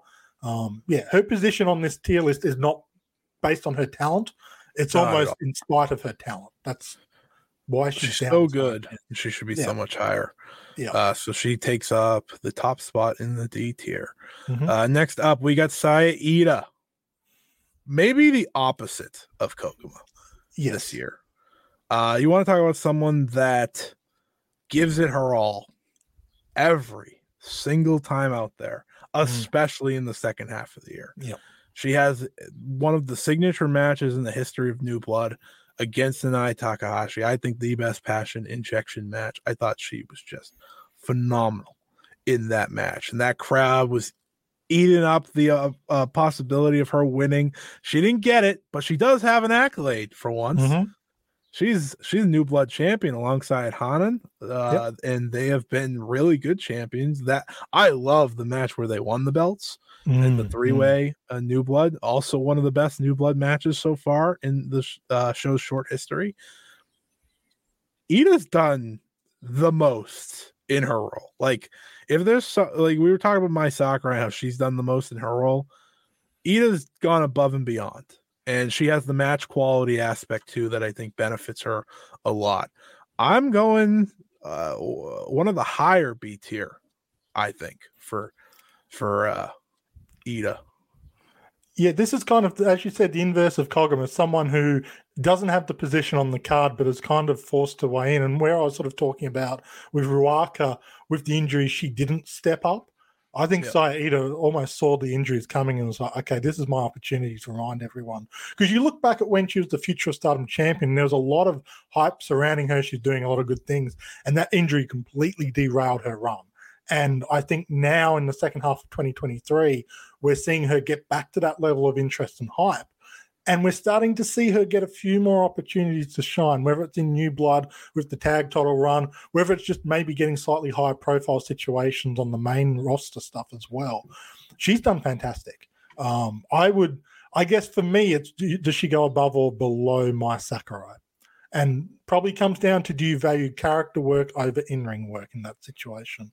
Mai, maybe because she has the higher accolade with the artist titles, but it's very much a personal preference thing with those two. I'd put her over just because I'm always on the in-ring side of things, and I have more memories of her this year. Even with the accolades that Mai Sakurai has. I think Ida's second half has just been so strong. Like Mai Sakurai, she didn't get hurt, but she took off 2 months. Yeah. That's also worth noting. And I think that is... She had to go to France. She had to earn her Euros. Don't get me wrong. She came back with the sickest look ever, like the jacket. But I think I want to put Ida over that, and I think she deserves that. I think... Hameka, she almost beats Hameka, but Hameka's year, like the part she was here for, was so great that it's hard to take. And Sai didn't have the moments throughout the year. She's very much a second half riser. Yeah. So to me, you're kind of comparing like for like. Absolutely. Yeah, and Hameka's highs were just so much higher. Oh my God, I really left like a lot of big names. Let's do Natsuko Tora. Natsuko Tora had a very interesting year, I'd say. She steamrolled the 5-star Grand Prix, kind of hurting the tournament by being so dominant, but that is almost as good an accolade as anything, right? I think she is someone who deserves a lot of respect for the work she's put in. I thought, while I wasn't the biggest fan of her World of Stardom title match against Tam, she got herself to a point where she deserved that title match. Yes. And I think that's this was a year of redemption for Natsuko Tora. She was a key part of that story too. The story of the year, folks. Can't happen without her. No, it does not. She was great in that match, right? It was the tale of two leaders, her deciding to leave rather than back up the rest of her team, and that's ultimately what led to Saki Kashima's exit. And then she had the great tag title match to end the year, of course. Yeah. I really liked her and Momo together. They weren't supposed to team in Tag League, but due to injuries, they did. And they made the best out of it. I thought they were one of the better teams in the tournament.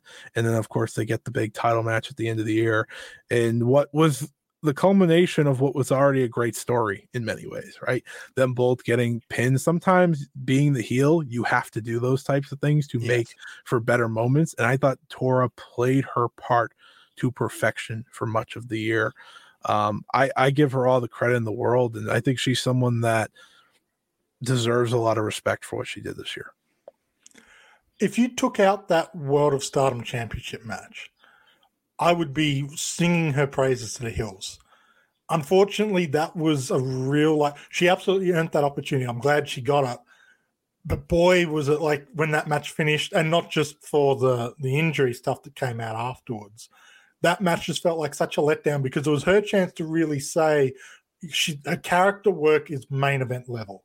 If you could take that character that she's got and that aura that she has, especially when she's kicking into high gear, if you could put that in someone who you could consistently trust in the main event scene, you've got a tremendous top heel to work with. Unfortunately, the match against Tam just left so much to be desired. And we come back to, like, can you trust her to be in that situation? Or is she forever just going to be a tag wrestler who just is antagonistic? Now, that's a good little spot. But I see the character work she does, and I want her to be in that main event role. She had a really good year, though. Like, as you said, consistently doing really good things. Obviously the story work around her. She's up to game as a wrestler. I would be putting her in the B tier, probably below Himeka personally. And unfortunately, so much of that is down to that championship match, because that could have been a game changer. But I see her now as a Himeka who is a tag wrestler, and Himeka just was more exciting throughout the year for me, even going through to just the end of May. So here's where I will actually fight back. Okay, bring it. We talked about with Utami, right? Story of the year, match of the year. Yep. Natsuko Tora gets a lot of respect for that. And I think she does. To me, she deserves that prestige. She wrestled the entire year. Yes. I want to push that forward, which is why I think I'm just going to give her the slight edge over Himeka. Yeah. I think you're right, though. That's kind of her role, is a Himeka role ultimately. Yeah. But her importance, again, in that middle of the year, what's supposed to be a lull in Stardom wasn't. Yeah. And her character work was so great through that, and being the one that challenged Utami to rise up. Like, I favor her over Himeka. I know why you favor over Himeka. We don't have a third person to decide here. But I will give you this. Okay. All right. Yeah. All right. If you said no, I would have when you said you're going to fight back, I thought you might have been saying above Hazuki or into low 80, and no. But for the full year situation, yeah, I guess the big thing for me is, like, could you remove Natsuko Tora from that story and would it work? I would say yes, because I think Momo Watanabe could fill that spot. However, it wouldn't be as good because Natsuko Tora plays that role so well. And this is difficult to say because we're not Japanese speakers, we're not native to the language, so we can only go off impressions and the subtitles and stuff. I think she's the best mic worker in Stardom for developing and pushing stories. I think she's the best on the mic at that, which brought so much to that story. But unfortunately, the in-ring work was a little sketchy. There was high moments, there was low moments. So compared to a consistent workhorse like Hazuki, and no accolades to show, so she can't go above B. Yeah. B tier is as follows. We have Hazuki, Natsuko Tora, Himeka, Saida, Mai Sakurai, Yuna Mizumori, Nanai Takahashi, and Yuzuki, which pops me every single time. 6 matches. Yeah, she's better than all these people. I agree. All right. We have a lot of more heavy hitters here. Let's go with Miyu Amasaki. I think Miyu Amasaki is a very interesting case this year. Obviously, no accolades. Yes. But tons of improvement. And this is someone that was coming into the new year where I think a lot of people were like, oh, I don't know about this one. They're like, I think a lot of people were counting her out. They said, you know what, I don't know if she has it. And she's in a group where it's really hard to develop not a confidence, because a lot of them are confident in Queen's Quest, but a more than just like this deer staring into the headlights persona that she had for so long. And I don't think she's gotten rid of that, and I give her a lot of credit. I'm not saying we're putting her in B tier or anything, obviously, but I've seen her have some solid matches. I've seen her just get better, and that's what I'm looking for out of her. That's what I was looking for out of her the whole year. And that's what you want out of someone who came into the year without a full year in pro wrestling. I think that's just like the best way to sell it. If you want to keep making the joke, she was in the Queen's Quest Soweto Tide match of the year. We're running out of those jokes, unfortunately. Yeah, we're almost all out. But she was in that, of course. And I just think she's somewhere in C tier for Yes. me. I definitely think she overachieved in what was a pretty minimal role, which is why she benefited. I think her tag team with Azumi is actually a really solid one. They were part of that really good New Blood main event. So Yeah. I like Amasaki. I think she's getting better and better, and I'm excited for her in 2024 more than anything else. She's had the chance now to grow organically. And like that was the biggest issue when she first debuted. She was given a certain level of hype and pomp and circumstance that was asking too much of her, because the last time we saw that was in Utami. And like the way they built her up was basically she was getting compared to that, and that was not fair. She's taken a little bit longer to develop, taken a little bit longer to get the confidence. But I do agree, especially through the second half of the year, you're starting to see that really coming together. And heading into 2024, it's going to be a very interesting year for her. That being said, I think she hasn't necessarily stood out that much over the course of the year. It's been good. She's had a chance to go and develop, but it also means she hasn't necessarily stood out and done a lot of impactful things. I think C tier is fair. The question is whereabouts in C tier. I would probably put her between Tekla and Waka personally. Waka, I think, Miyu's had a stronger overall year than Waka, but I think the lack of accolades compared to a Tekla, that kind of is another little mini barrier. If you don't have an accolade, but you're in C tier, you've got to have done something to get past her, basically. I think that is a perfect spot for her. We move forward now here. Oh. Who do I want to pick? Let's go with Rena. Let's finish up the younger crew here. Rena exceeded every expectation. Mm-hmm. She won the Future Stardom Championship long before I thought they would have her win the Future Stardom Championship. Hardly anyone expected her to win that match against Ami Sarai. And it was a great moment because it was so unexpected.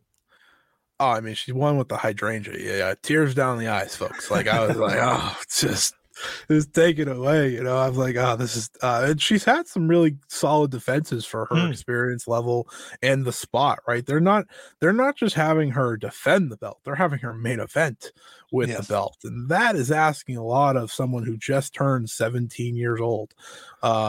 Yes, you heard that correctly. She is one of the true potential main event stars of this company 5 years down the line. 5 might be too early. I don't know. She could only be 22 by then. But I was saying 21-year-olds in the main event. Yeah, that's true. That's true. She also did a great job at the Hana Kimura show, Pinks. I know that's like not in the Stardom realm, but you know what? Screw you. It is in the Stardom realm. There's all these Stardom wrestlers. Hana Kimura was a Stardom wrestler. She walked in there with the Future Stardom Championship. Again, emotion everywhere. I think she absolutely played the highest level she could have, truthfully. And here comes the joke. She was in the Queen's Quest Oedo Tai Steel Cage match. Yay! That's not getting tired at all. She 232 days, by the way, as champion. It's been a good reign. It's been a long reign. It's been a chunky reign, and the matches have generally been pretty good. Like, not necessarily, doesn't level up to her older sister Hanan's reign in terms of match quality. But I also don't think anyone was expecting her to be delivering that, because of the three sisters, she's been the better character worker, maybe the weakest in-ring worker, especially now that Ina's sort of stepped up her game. She's taken every opportunity and really shone with it. I would put her in B tier. It just comes down to how much you value the Future of Stardom title and the new blood runs versus people who are maybe delivering more consistently on the bigger stages. It would be low B tier for me. She has the 4th longest reign of the title. Now, the title doesn't have a long history, but that's notable. The only people above her are, mind you, Utami Hayashishita, Starlight Kid, and Hana. And she's very close to overtaking Starlight Kid too. Very real chance she beats that record for get number she's 3. Close to taking Starlight Kids and Hana. Which is, if she does that, oh my god. And she beat Ami Sarai, which I think is obviously a big accomplishment. She beat someone that was in the 5-star Grand Prix. Mm-hmm. I think I'm putting her above Yuna Mizumori. That was where I was thinking. Yeah, I think that's fair. Look at that. Let's see. B tier is as follows: Hazuki, Natsuka Tora, Hameka, Saida, Mai Sakurai, Rina, Yuna Mizumori, Nanai Takahashi, and Yuzuki. I think that's a running joke of the show.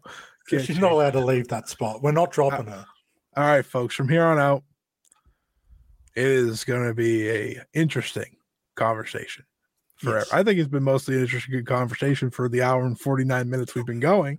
But I've been an interesting conversation.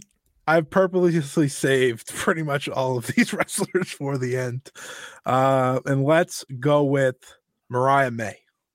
Yes. Mariah May, it's well documented by now. If you watch one AEW broadcast, you know that she was in Stardom.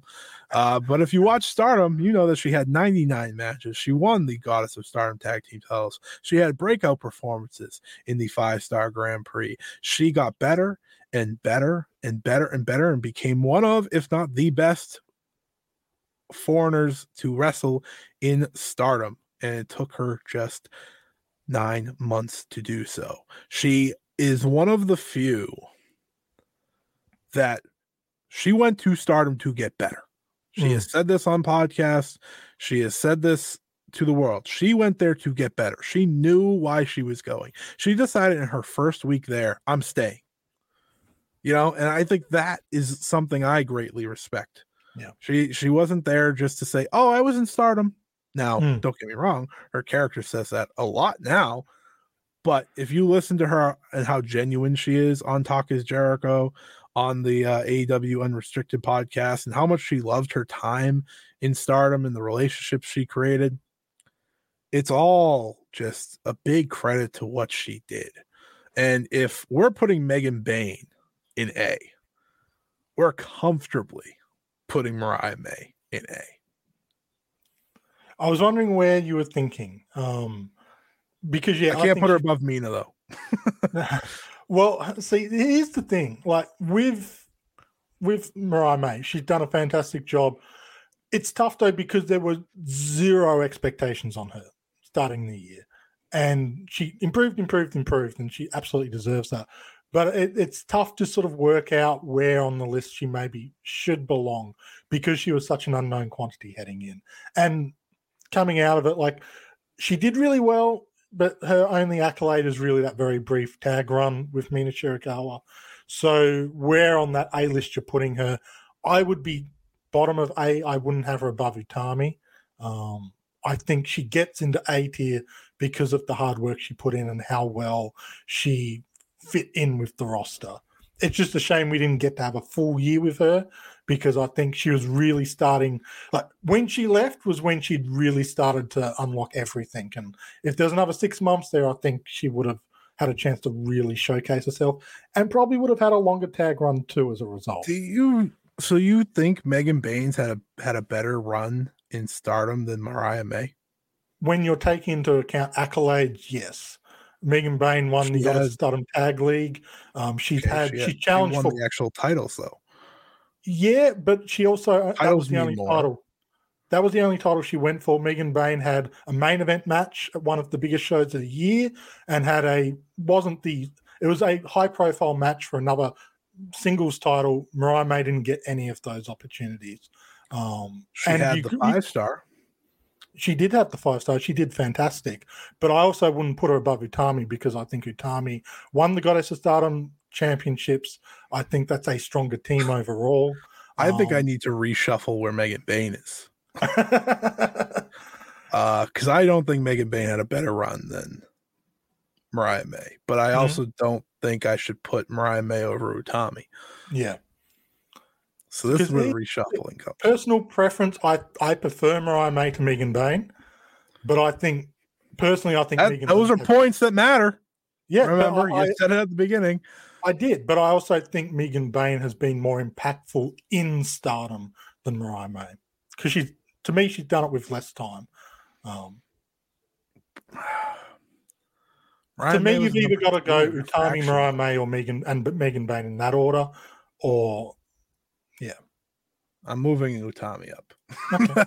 that's what I decided within this conversation. No matter what, I was like, wait a minute, we have her below Utami. Just the story, and I understand what you're saying, and I'm trying to take just personal bias out of this as well, because there's a lot when it comes to Mariah.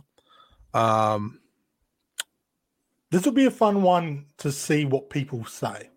Yeah, I think most would side with Mariah, just based off of, like, I think she had a better top matches overall. Like, I prefer her match with Julia over anything Megan Bain's done. Yeah.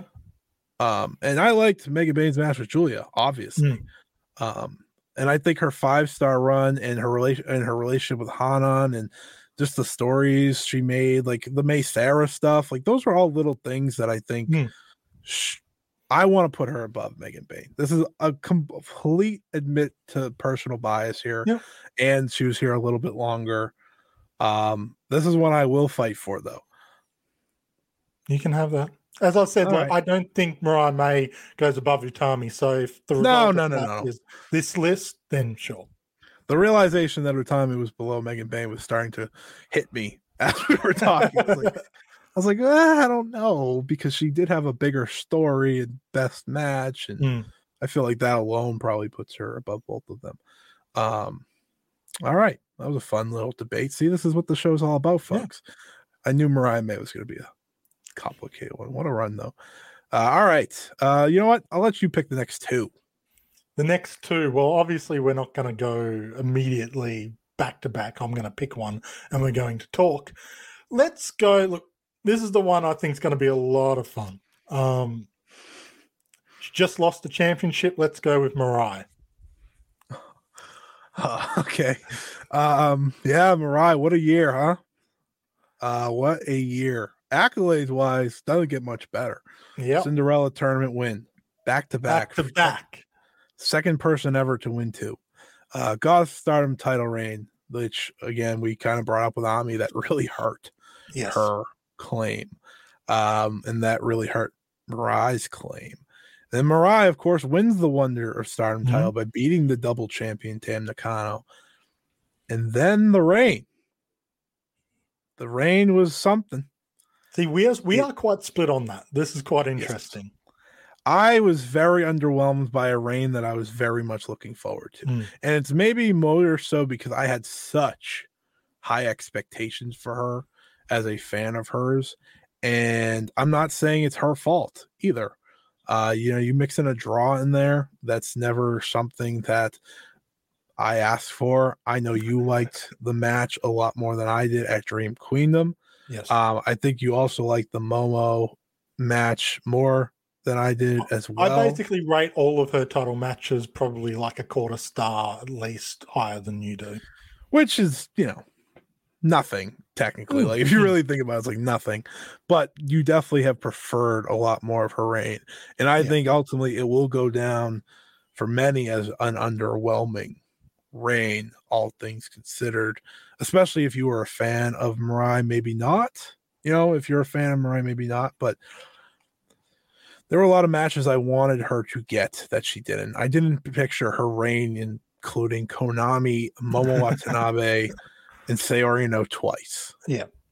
I think she also she was really hurt by having to wait for her Wonder of Stardom title reign, right? She had to wait months after winning the Cinderella, and I think that just hurts her so much.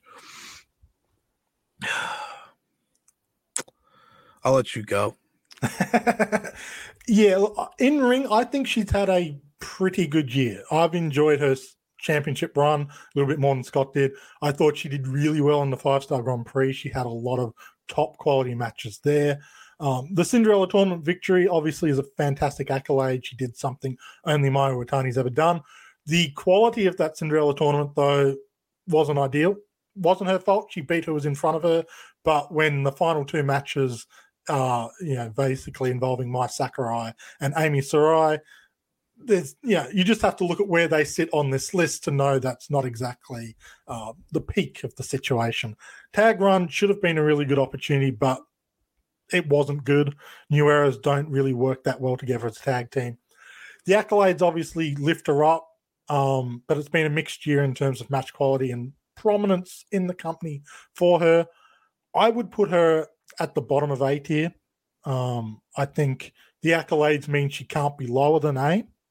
The match quality, it comes down to personal preferences in that one.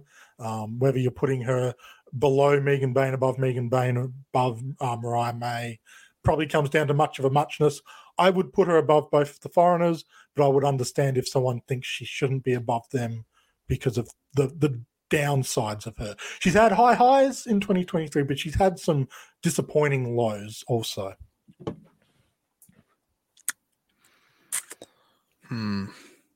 She, in some ways, she's very comparable to Mina, but I thought Mina hit the higher highs.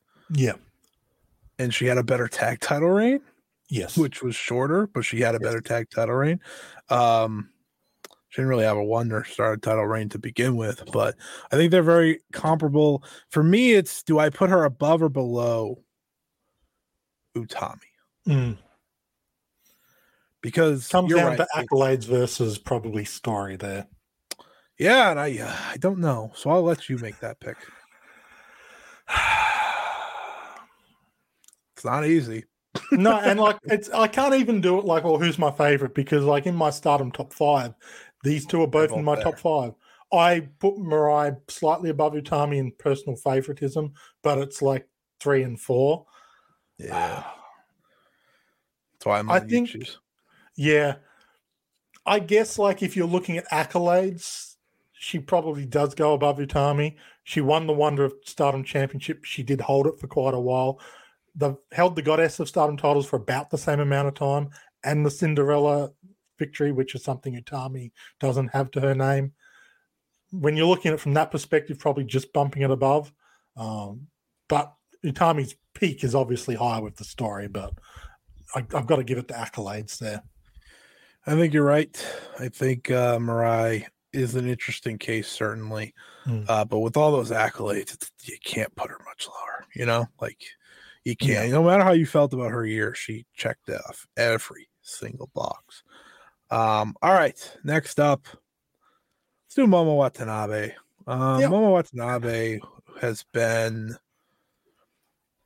interesting this year. I thought she actually had a really good in-ring year in 2022. This year, she's part of the Queen's Quest story, obviously. Yes. And she was a key part of that story. Yeah. You know, that she was the number 2 for Oedo Tai. Yeah, I'm not trying to bring up the jokes for that one. That's actually like a big important part of her year. She does actually earn points for that. Yeah, she does. Unlike everyone else that we joked about.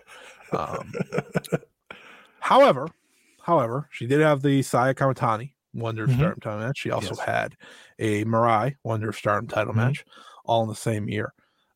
She did not challenge for the world this year. She did challenge for the tags multiple times. Yep. It's funny, you know, people always talk about how Momo's like not included anymore. It's like I'm saying these things out loud.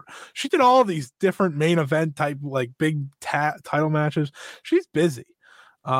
She's busy every year. It's just, you know, she's not winning the big ones. So I know people will get upset about that. But I think she stayed busy enough and delivered enough solid performances that like I'm certainly in B tier. For sure. Yeah. Her in-ring work definitely gets her into B tier. And she's done enough through the year. It's just a matter of where she goes there, because she's against people who don't have accolades but performed really well. Some people with accolades who maybe haven't done as much. So it's a very I think she keeps finding her character more and more too. I thought her character work was actually really good this year when she got to show it. I know some people don't like the Oedo Tai stuff. They feel like it takes away from who she is as a wrestler. But I think what she gains in character makes up for any loss in ring as a result, personally. Absolutely. I would say middle of B tier. Yeah. Above Ida. I would say above Mai. I think below Ida. Yeah, I think so, which is not something I would have thought at the start of the year. Shout out Gory-chan. Yep. Absolute beast. Love and, that. And I also want to point out, because this matters, Rena is ruining a streak of 4 people with the right arm up towards the head. She is. So B tier is as followed for the podcast listeners: Hazuki, Nanai, Jesus. What? No, Natsuko Tora, Hameka, Saida, Mo Watanabe, Mai Sakurai, Rina, Yuna Mizumori, Nanai, Takahashi, and Yuzuki. I just realized you were supposed to pick back to back, and you did not. So I have to now give you the option here. You have a hitter's row here, my friend.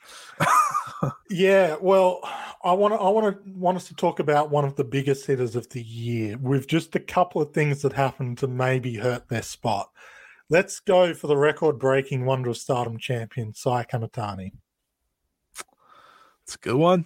It's definitely a good one. So obviously important to name. She would probably be number 1 if she didn't get hurt. You look at her run to the 5-star Grand Prix, she is top of S tier. She's top of S tier. She had the Wonder title reign finished this year, including 2 bomb matches with Mina and Hazuki, like 2 of the best singles matches of the year in Stardom. She then is in the key star of the match of the year and story of the year with Utami. And she's well on her way into that 5-star Grand Prix, rumored to win the 5-star Grand Prix and go on to the main event of Stardom Dream Queendom. She is someone that would be comfortably sitting at the top of not only this entire tier list, but the Wrestler of the Year list if she didn't get injured. And the 5-star Grand Prix suffered greatly with no more Saya Kamitani. But how did she bounce back? She won the tag titles with Utami Hayashishita and, of course, closed out the year with the great win over Natsuko Tora and Momo Watanabe. So even despite the injury, I don't know how I put her anywhere besides S tier, because the Wonder of Stardom title reign was the end of a historic Wonder of Stardom title reign. And then she's in the story of the year and the match of the year. Yes. And then she wins the tag titles at the end of the year. So even without the 5-star and the tag league, she just had such an incredible year. Yeah, she's just the best. She really is. I want to put this into context. In our discussions, we don't have a definitive list yet, but if you're talking Stardom match of the year candidates, she has 3 of the top 4. You have the cage match. You have her versus Suzuki, which is definitely in the, if it's not number 1, it's probably number 2. And for me, Mina Shirakawa versus Sai Kamitani is at worst the top 5. It's probably in my top 3. I'm biased because I was there. But that's the thing. 3 of the top 4, 3 of the top 5 matches of Stardom's year directly involve Sai Kamitani. And she had record-breaking run. She's definitely S tier for me. I would put her above Sayori, but I also had Sayori lower internally than you did. And they missed probably a similar amount of time when you factor in Sayori wasn't there as much. I'm absolutely putting her a bit above Sayori. Yeah. And if she was active the whole year, she'd be comfortably ahead of Julia as well. I think the injury does take away. But man, it came at the worst time. Having those matches, like those top tier matches and that top tier story, I heavily favor that over a bad World of Stardom title reign and a arguably bad Artist of Stardom title reign so far, and a title that I don't give a damn about. The thing ultimately that probably hurts me with the Sai Kamitani discussion, I'm fine with her going above Julia, but what would ultimately hurt it is through the first half of the year with that title reign, the fatigue was starting to set in. Now it's hard to weigh that up in terms of talking about 2023 because the fatigue came because she had a full year in 2022. Yeah. But like, as great as the matches were, we were kind of thinking, okay, let's pull up stumps a bit. And when the rumors came out about her having meant to win the 5-star Grand Prix, there was a bit of a, oh, come on, let's take a breath. But in terms of performance in 2023, in terms of importance in 2023, I think there's a definite case for her to go above Julia, despite the time missed due to injury.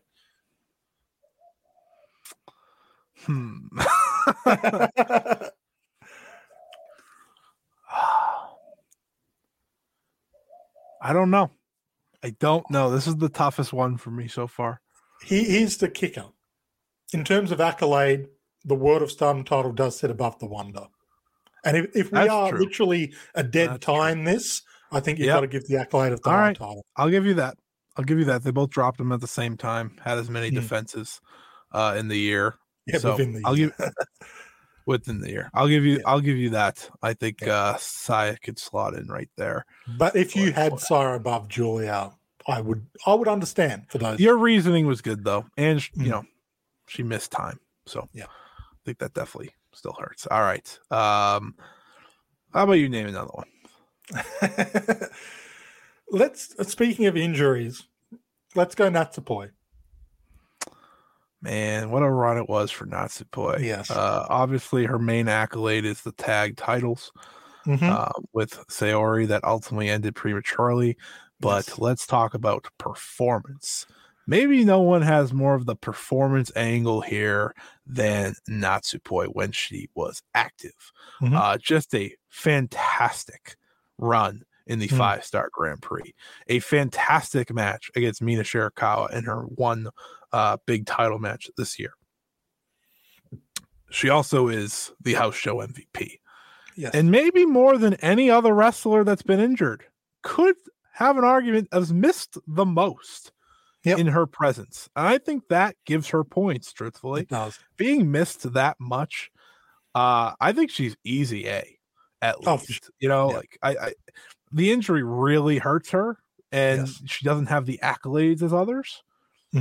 But I think she's had a better year than almost everyone in A tier. At least. In terms of in-ring performance, absolutely.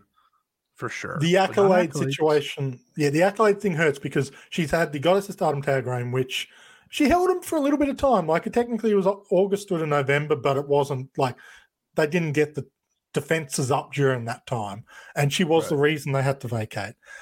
She did win the Artist of Stardom Championship, but it was incredibly short. It was kind of, it was a nothing reign. Perhaps more importantly than anything, she released an EP during this time. She's a musical artist at the moment. Great album, by the way. Yes. I own that. You're right. album. She should be S tier. I do too. Who else released an EP? Don't answer that. For me, when you're looking in this situation, it comes down to how much does the minimal accolades, because she's basically Hazuki with a couple of prop title reigns. Hey, their title reigns puts her into A tier. Where are we going? Definitely above those two. Yes. How much do you? Here's the question: how much do you value the Atami story? Enough. That is the barometer. Yeah, that is the barometer. I value it enough. A tier is now Azumi. How the hell is Azumi still at the top? That's crazy. I did not expect her to still good. Be That's true. Azumi at the top, then Mia Shirakawa, Mirai, Tommy Hayashishita, Natsupoi, Mariah May, and Megan Bayne all fill out the A tier. All right, here we go. Let's do Starlight Kid. This is an interesting conversation. Do we have to cover Starlight Kid? This is going to be ugly, folks. She is not in B tier. No. She is in C tier for me. And it's been a bad year for Starlight Kid. She did not have a breakout 5-star. No. Pretty forgettable 5-star. And the one match I knew she would deliver in, she was hurt for. She missed time. Yeah. No accolades. The new blood tag titles, she won the inaugural tournament. She won those titles, but like Wingori already feel like better champions than her and Karma were. Yeah, she did not play up to her spot. She had the great match with Azumi for the high speed title. Yes, and the main event in the Dream Tag Festival. Yes, that was she closed out with that. They're the two highlights because yes, she was involved in the cage match, but given the story, not to say it. It was my turn. Given the story that she could have had with the people in that match, she was a tertiary part of that story.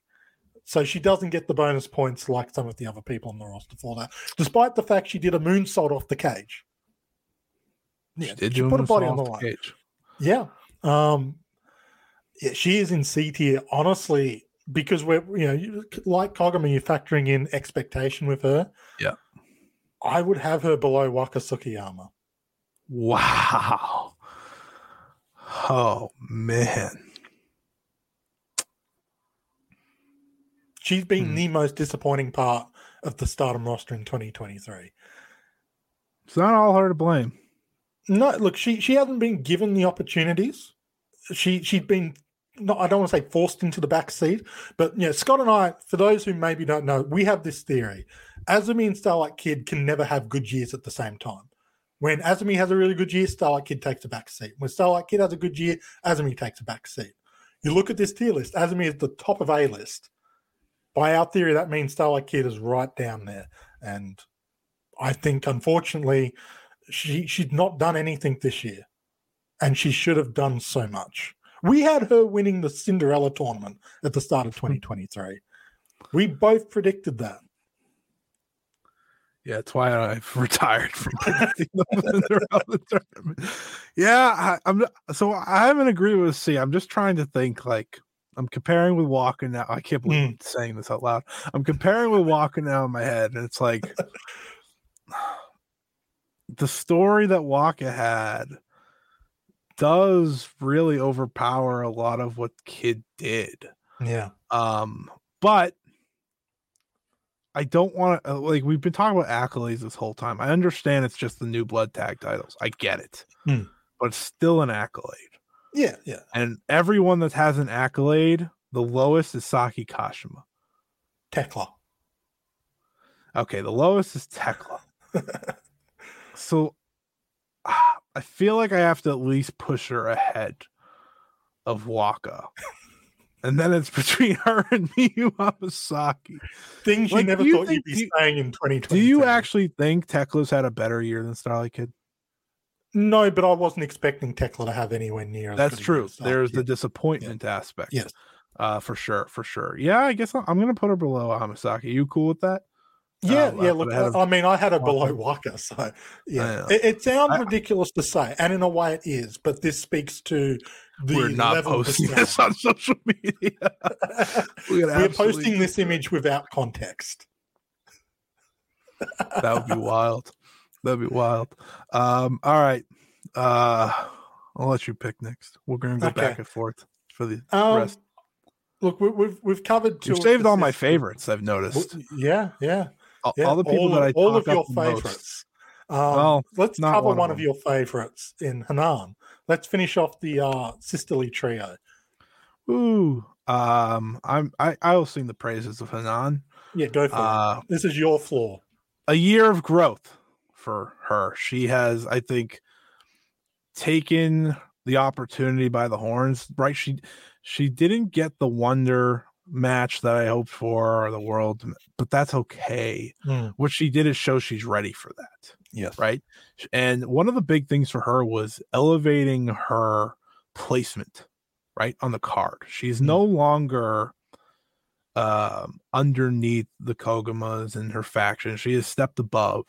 And I think she's well on her way to going above Hazuki potentially in the new year. I'm not lying. Like, I think that's a possibility, depending where her role is and how much they want to push her out the gates. I think it's all like obvious that she's going to be, a top star for them, but it's coming.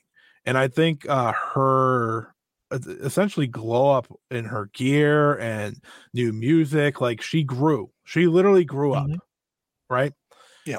And she has an accolade, she won the New Blood tag belts, and I think her and Saida have been great. For sure. She's had, I thought, the best singles match of her career against Azumi. She's had some great trio showings now that they're part of like the big trio with Mayu and Hazuki. And I think overall, and I really liked until, of course, Mayu got hurt. I thought her and Hanum were a really good tag team in the Goddess of Stardom tag league. She's one of those people who, going into this year, she could surprise, right? With she could surprise in terms of Cinderella placement. I could see her make it far. I'm not saying win, but make it far. And I think that's something that I'm hoping for. That's what they should be using that tournament for. She had that great match with May Sarah, and she seems to be starting a rivalry with May Sarah, which I'm all for because, one, I want these young wrestlers to start something on their own, right? And that's something that they can build on and build on and build on. But I just think this has been her best overall output of year in terms of wrestling. And I think that's very important. And I just think she grew so much. You know, we gave a lot of points to the Amasakis and the Sakurais and the Yunas and the Rinas for growing and Idas for growing. I think she deserves that same love and respect in her placement. I think this year has been what some people were hoping last year would be for her. Like they gave her some opportunities and she got the chance to shine and she did well, but I don't think she necessarily took the bull by the horns for the most part. Match, in my opinion. Yeah, she had the artist like one match. standout. Yes, but like even the 5-star Grand Prix was very much a growing pain situation for her. Absolutely. This year, though, she's come in, she's changed the music for the better. I know some people love the theme, but this is a mature theme. Yeah, this new song is a mature one.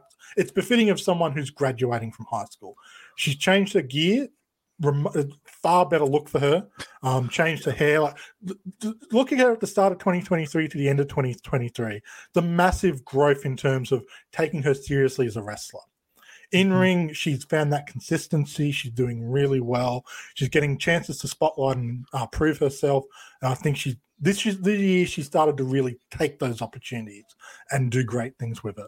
And I think she's been rewarded with that, both in ring, giving the chances, and I think she will be rewarded on this list. I would put her above her makeup, personally. Victory for me. All right, I'll take it. I can't put her above like the Natsuko's. I can't put her above the Hazukis, obviously, just because of like their importance to a lot of things this year. But in terms of growth, in terms of where she's gone, people have been saying it forever, and this is the year that I think a lot of people can truly say like this is the future, one of the true futures of Stardom.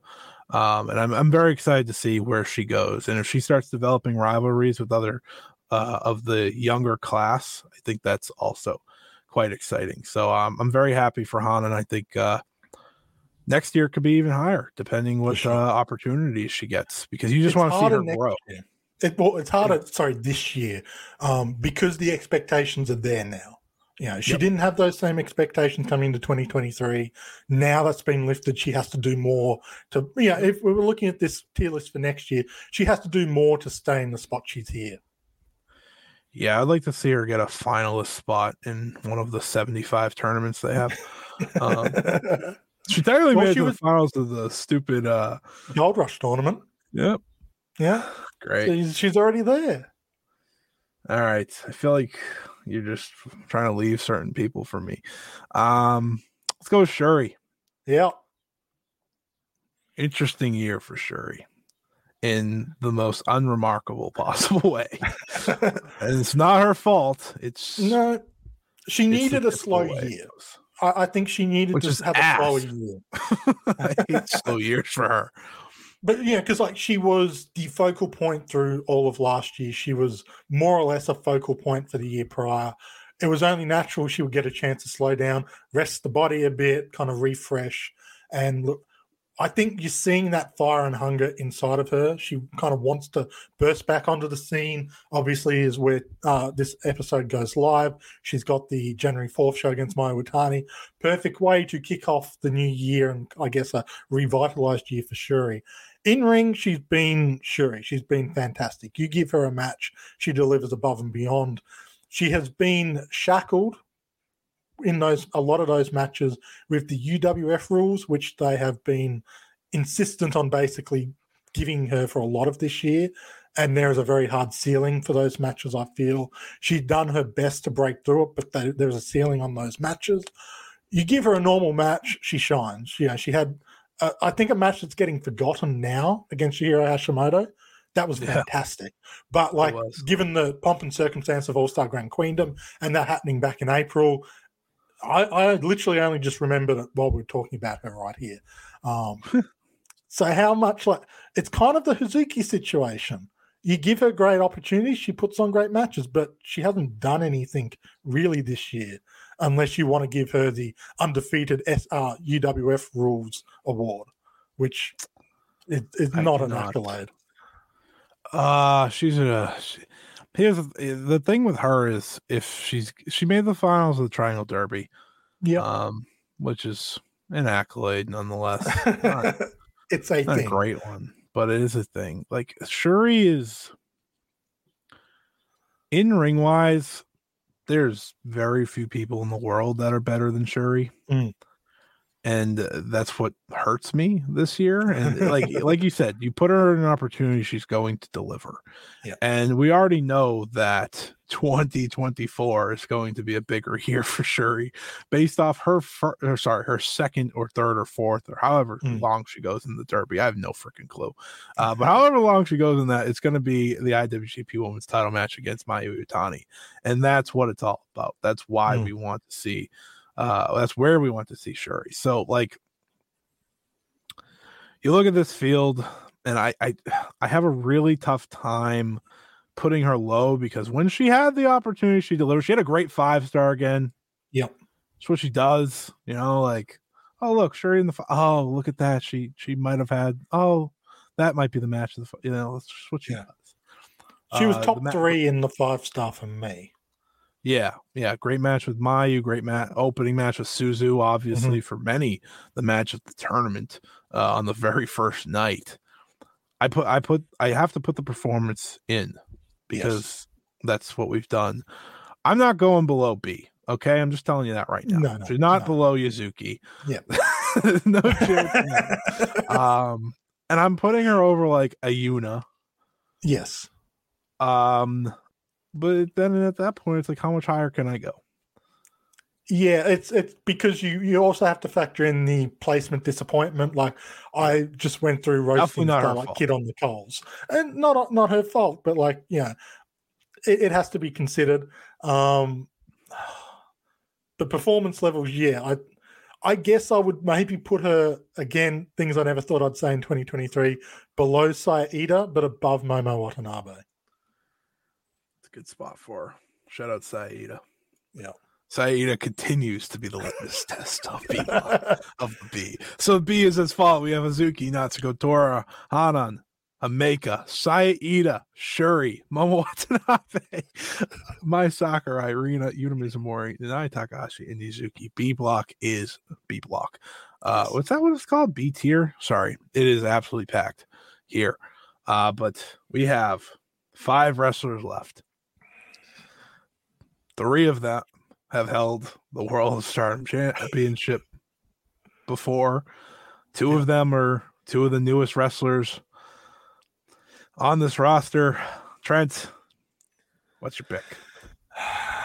Well, let's get rid of the non-champions first. There's one person here not currently holding a title either in the picture or in real life. Suzu Suzuki, you're up. It hurts. It hurts. Why did you have to say it like that? What a year for Suzu Suzuki. Yeah. Starts the year as an Artist of Stardom champion with prominence. Goes on to win the inaugural Triangle Derby with prominence. They dropped the titles in a great tag team match to restart at All-Star Grand Queendom.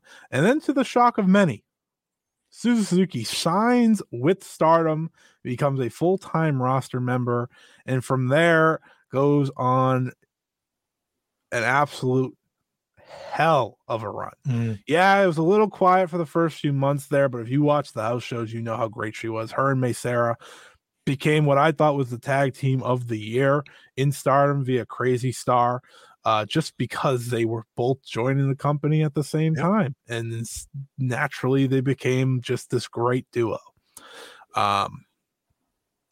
She starts the generational struggle, a big story point of the summer that ultimately leads us to the second biggest story of the year, but the biggest one-on-one rivalry. And that, of course, was with Micah. She would go on to win the 5-star Grand Prix, beating Micah in the finals. She would then go on to the finals of the Goddess of Stardom Tag League, come up short against Divine Kingdom. And then, of course, she'd main event Stardom Dream Queendom, coming up short against the Micah for the World of Stardom Championship. At 21 years old, she did all this. I don't think there's much debate here. I think she's comfortably S tier, and I think she is the highest ranked wrestler. Because if you want to bring in performance, she's got that too. Yeah. The 5-star Grand Prix is an accolade that pretty much instantly launches you to the upper stratospheres of any kind of debate like this. There's, in terms of what can you win in Stardom to make yourself a big name, it's the World of Stardom Championship, and then to me it's the 5-star, even over the white belt. I think you win the 5-star Grand Prix, you etch yourself into history in a way that very few others can. She's done it at the age of 21. Yeah, that's just, it's ridiculous. And you can talk about, was she meant to be the original winner or not? Question. She won the tournament, and she absolutely looked like she belonged. She main evented Ryogoku Sumo Hall and did a fantastic job. Match quality's been there. She has been an integral story part of Stardom from the beginning of the year, even before she was signed. She had the red belt match against Julia. She was constantly kind of in and out focused. And from the moment she signed and it wasn't even months. It took weeks for her to really get settled into this company. And then she set herself up. She wasn't in the company long before she established the generational struggle. And that instantly catapulted her into the spotlight and put her as an equal amongst Stardom. Because like we talk about Azumi, Starlight Kid, Suzuki. They're all 21 years old, kind of all on that level. Suzu doing that, appearing as equals with the elite of Stardom, instantly kind of transported her above that tier of the Azumis and Starlight Kids, who are still kind of fighting to get to that point, and whenever they're there, they feel like underdogs. Suzuki doesn't feel like an underdog. She is S tier. With the 5-star Grand Prix accolade, I would put her above Julia. 100%. It's going to be hard to beat her. Just an incredible year for her. Mm-hmm. Absolutely incredible year. She may have not ended the year with the World of Stardom Championship, but she is a certified main event star. Yes. In her first year in the company. First official year. Of course, yes. She was part of it in 2022. Let's do Mayu Iwatani, shall we? Okay. Mayu Iwatani, IWGP Women's Champion, the longest reigning IWGP Women's Champion. Yep. She was that before she defended it, pretty much, which is sad. It's very sad. But it is true. She also got hurt. Mm-hmm. But accolades, whatever you may say, she beat Mercedes Moné. Yes. It's a pretty good accolade. That's a pretty good I don't know it was for the title, but like outside of titles and tournaments, that's a pretty impressive accolade. She, again, like whenever you give her a good match, she always shines. She does a fantastic job.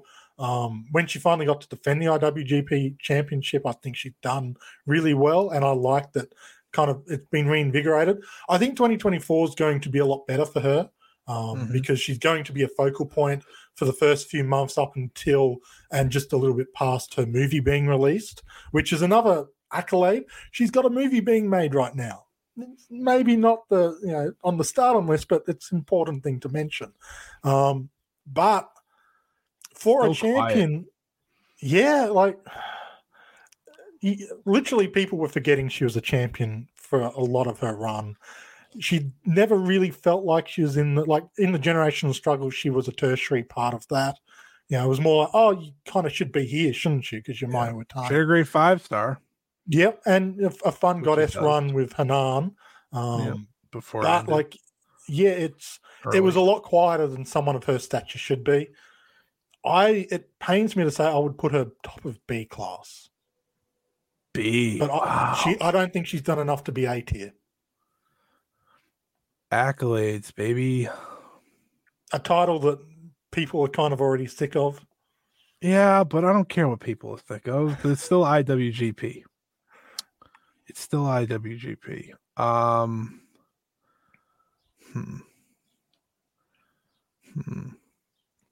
wouldn't put I can't put her that high, obviously, because it's another forgettable year for her despite winning the title. But it's still a title that at the very least has prestige and who's held it. It's Kairi, Mercedes Moné, and now Mayu. When she's gotten the chance to defend it, she's delivered every single time. She had a great 5-star Grand Prix.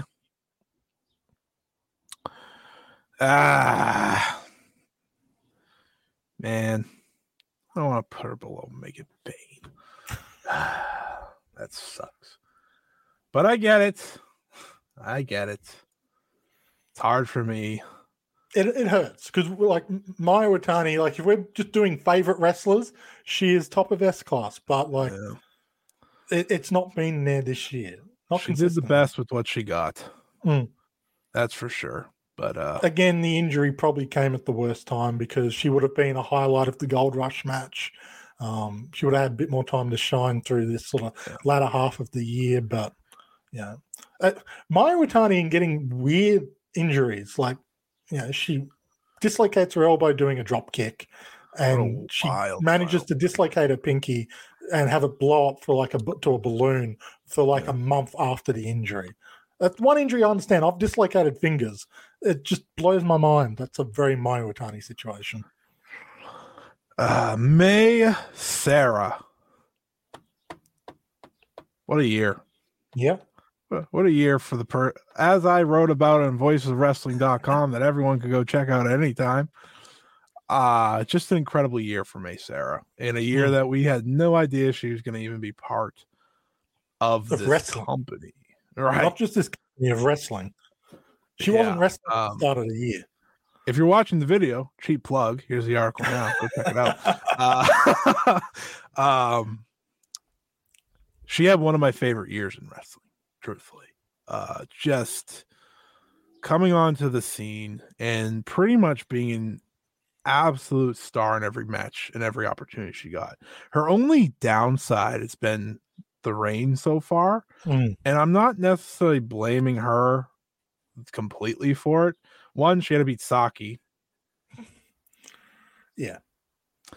And then she defended against someone before Tekla. She did, I'm pretty sure. She did. I don't remember who it was though.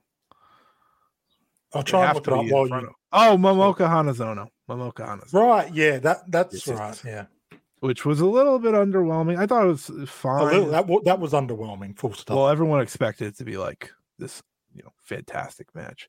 It was definitely underwhelming because it was a high speed match, but it's not a match to remember by any means.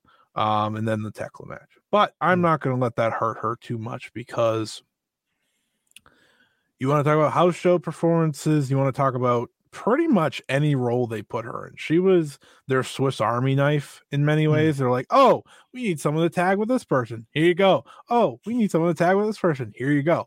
Her and Megan Bayne, obviously, were a fun duo on these house shows. Megan Bayne throwing her around the ring and doing all these things.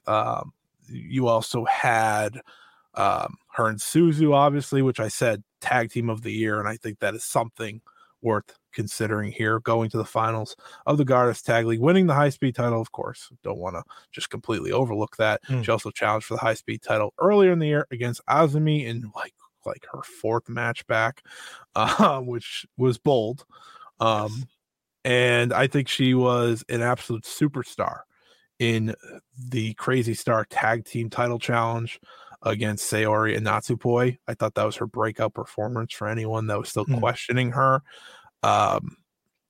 Just an MVP of show in and show out type thing, right? Like, she's not going to be in the main event. She's not in the wonder matches, but for many people, she's put her name at least in the conversation with the kids and the Azumis and the Hanuns and the Suzus as that young core moving forward. And I think that says it all, right? Again, she wasn't even supposed to be here.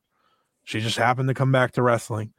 I'm giving her A tier. That is complete bias. I don't care.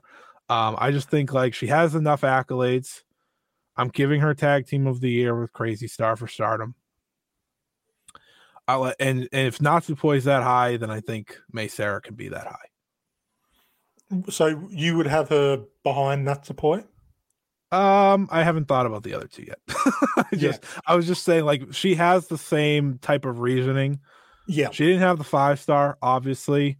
But she was around the whole year, and I think she took advantage of the big matches with the entire roster gutted at one point. Yeah, she's an example of someone who, when the opportunity came, for that reason and other reasons, she's really stood up. I am not as high on her as a lot of people, I think. I do think she's very talented, but I think people see her on a tier above where I see her. And the high-speed title reign is legitimately disappointing for me, because I think even with the talent that she's faced, it should have been so much better. And if I'm knocking Tekla for that, I feel like, it was two people in that match, two to tango. She needed to get knocked as well. The difference obviously being, A, she's got the accolade in winning it, and everywhere else this year she has delivered. Tag team with Crazy Star. She's been a part of that story. I think she's done really well to ingrate herself into the roster. Despite coming in at the same time as Suzu Suzuki, it would be very easy to get lost in the shuffle, but she's made herself an important part. I would probably put her, I'd have her at the bottom of A tier, definitely below Natsupoi. I don't know where I'd put her in terms of the foreigners. I don't either.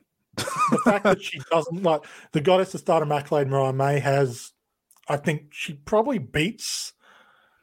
I'm thinking in between them. Yeah, I think that's fair.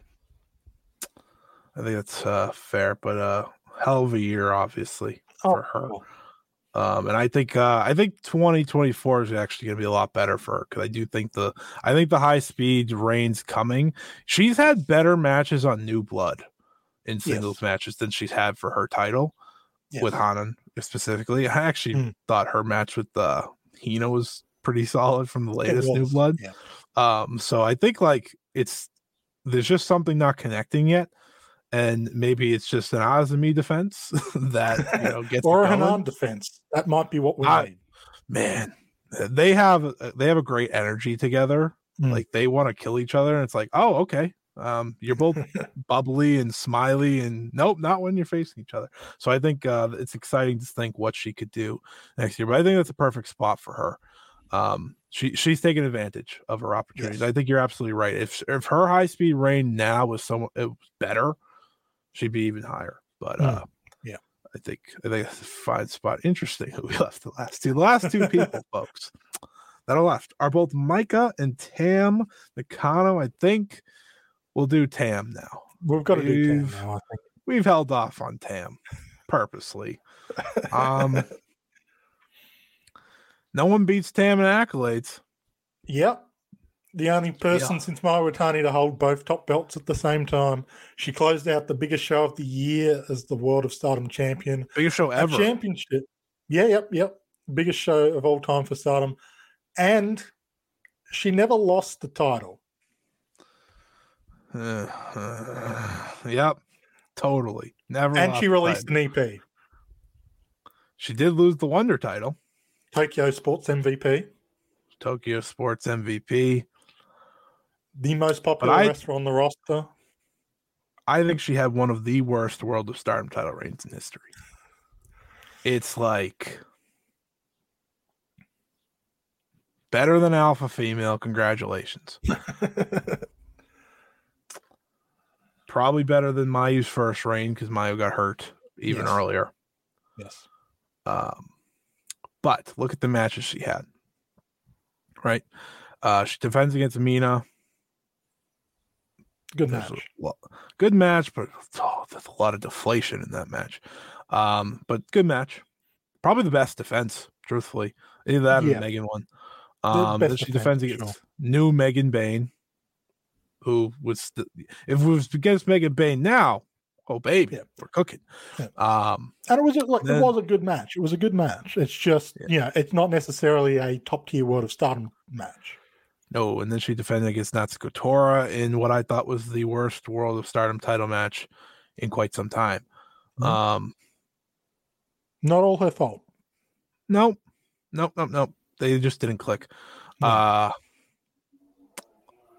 But accolades have been the conversation for a lot of this, and that carries. And she's had some great matches this year. Obviously, the Julia match, specifically, I thought the Mariah match was good. From my memory, I thought the Mina match was good. I feel like I'm missing something with her this year. I feel like I'm missing a big match or something, but I don't think I am actually. What did she do in the beginning of the year? It was mostly just the Triangle Derby stuff. She wasn't her challenging Julia wasn't because she had risen up the ranks. It was purely story based. Yeah. That was a hot story. Like the visual of her leading at the press conference is still etched in my mind. I think based on accolades alone, the lowest easily. The lowest I think you can put her as top of A.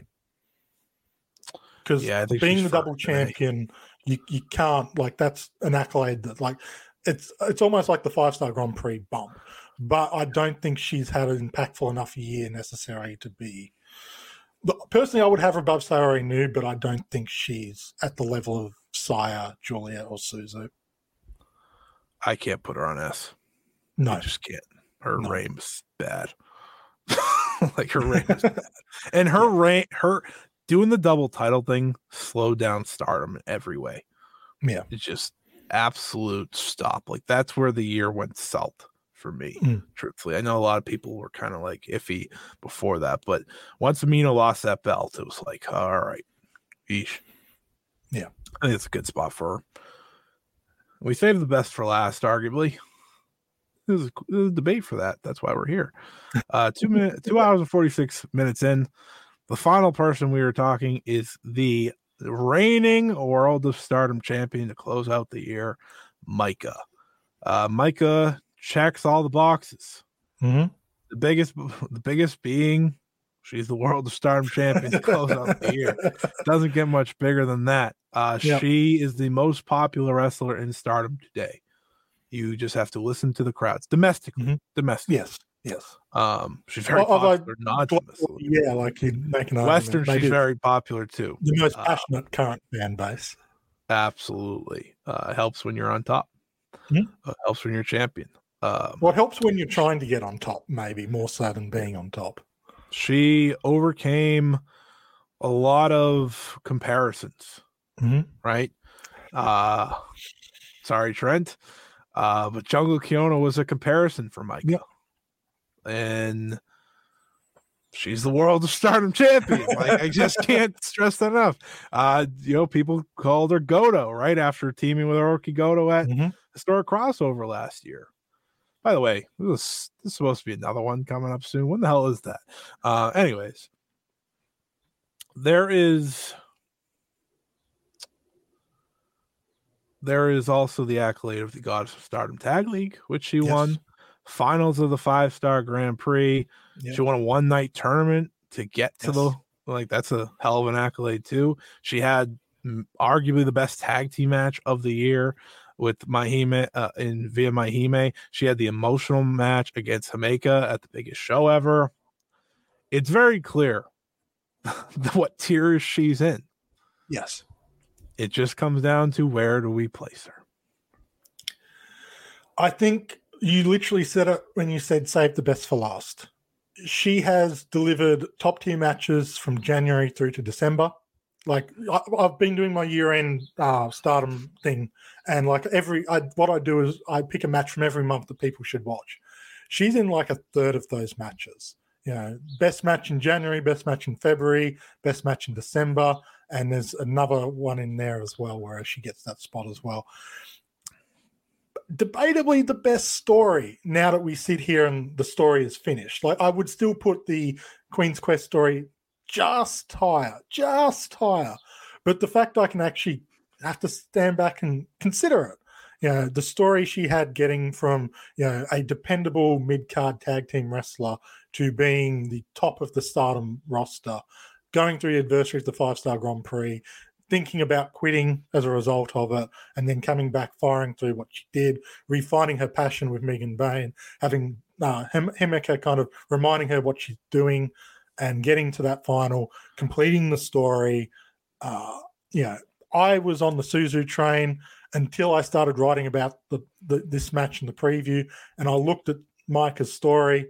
I looked at how loud the fans have been with her since February, the very first show where fans could cheer. Pretty much since Micah's been in the company. She joined the start of 2020, had like 2 months to establish herself, and then COVID. So for 2 years, fans couldn't cheer. The moment fans could cheer, they were thunderous for my Hime. And as you look as the year has gone on, as much as I loved Himeka, it wasn't just for Himeka. It was very much for Micah. And here we stand coming into 2024. You're listening to this in 2024. I think she deserves to be top of S tier.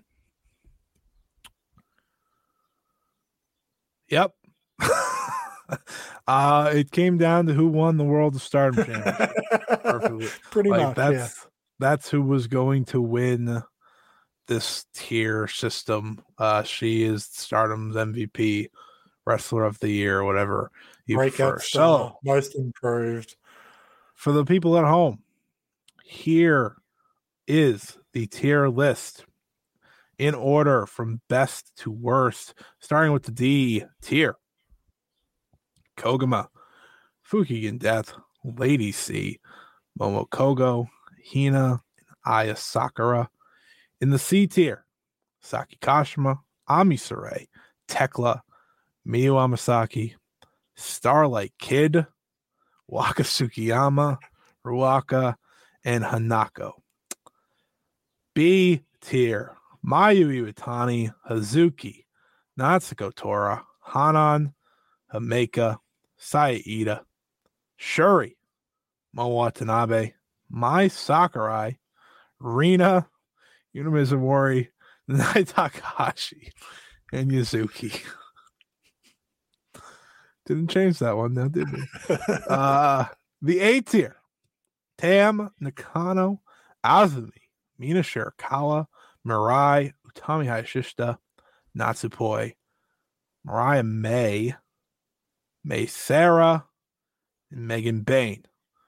And in the top tier, the S tier, the prominent 5 of the year, we have Micah, Suzuki, Julia, Saya Kamatani, and Sayori Ano. 2 of them, of course, ending the year as the top 2 champions in Stardom. What a year it was. If you told me at the beginning of 2023 that Micah, Suzuki, and Sayori Ano would all be in the S tier, I would have said you're nuts. If you told me at the beginning of 2023 if Mariah May and Megan Bayne would be above Mayu Iwatani, Shuri, Momo Watanabe, Starlight Kid, and Yuzuki, I'd say you're Hazuki. I'd say you're absolutely lying. Yuzuki, here we are. Hazuki. Oh well, Yuzuki. You know, if you told me Starlight Kid would be below a person I never heard of in Yuzuki, I would have said what. But here we are, and I think this is the. You know, people are going to agree, disagree. It's going to be close, but I had a lot of fun doing this. 2 hours and 52 minutes in, our longest episode ever. If you got through this entire thing, God bless. This kind of serves as the start of what we will be doing next week, which is our Stardom guide for the new year, and there'll be another video, folks. We're bringing 2 videos back to back, and then you'll probably never see our faces again for another year, probably. Yeah, so hopefully you enjoyed it. But the Stardom Guy will serve as a chance to help people get into the world of Stardom with 2024 underway. We'll be going over factions, titles, main stories to know. We kind of went over the roster today, which is nice. So we kind of are able to cut that episode down and hopefully not give you another 3 hours. So we did go over the roster today. We'll kind of, when we go through the factions, we'll give you the importance and who's who and champions. Those are the people most important, stories to look forward to, and so on and so forth. So much to cover. But thank you, everybody that watched and listened. And with that, we do our usual close to the show. Trent, where can the people find you? What do you have going on? So you can find me at One Up Culture. I have a few things going on. Obviously, this is the end of year, the start of the new year. By the time you listen to this, I do have a Wrestle Kingdom video preview over on Wrestling with Kieran. Probably cutting it a bit fine to watch that, because that's also a 2-hour-long thing. I like the sound of my voice and apparently like the look of my face, considering how long I do these video formats for. I've also got a Stardom year in review piece. Probably won't be out by the time you're hearing this. Will be coming out soon. That's kind of, I wrap up the full year in Stardom. A little bit of this kind of stuff, a little bit of other sort of look back at what's gone on and everything. Much in the way this is, it's kind of designed for people to have a refresher and remind themselves of the year that was, be it now or in the future. I have podcast called Choco Cast, where we cover Gatto Move every month on One Up Culture's network, and also the Ocean Cyclone Show with myself, Scott, and Ryan. We will have a new piece coming out. Might be this weekend. Yeah, this weekend. That's scary because we haven't recorded it yet. And normally Ocean Cyclone Show, we record earlier than we release. But that one will be coming out this weekend. A year in review, again, touching on some of these things, touching on some different things. It's not just Stardom, it's all of Joshi, but we do tend to be a little Stardom heavy at times. But that's always a lot of fun. Probably the most ridiculous out there show that we do. So be sure to check that out. Yeah, absolutely. Follow me at Scott E Wrestling on Twitter if you're watching the YouTube channel. It's right there. You can read it above my head. Check out my May Sarah article, like I said earlier, over on voicesofwrestling.com. Very proud of that. I should have a Stardom Dream Queendom review out this past weekend, hopefully, once I finally watch this. Spoiler alert, this came out. We recorded this a little bit before, but I need to finish watching something and rewatching things. It is the year end, so I will be going back and watching a couple matches now that Stardom's year has completed. So putting together match of the year, so on and so forth. Definitely check out the 5-Star Joshi show. Coming soon, the Joshi Awards for this year. I will be announcing those. Everyone has voted by now, so tallying the votes, see who will come out on top. Maybe it'll look a lot like this in terms of certain awards. I think that's a real possibility. What else? Like Trent said, Ocean Cyclone Show, definitely worth checking out. Of course, also on the Count Out Podcast Network, I do Ring Post Radio every Sunday morning. If you want to hear my thoughts about the rest of the wrestling world. I know I don't, but maybe you do.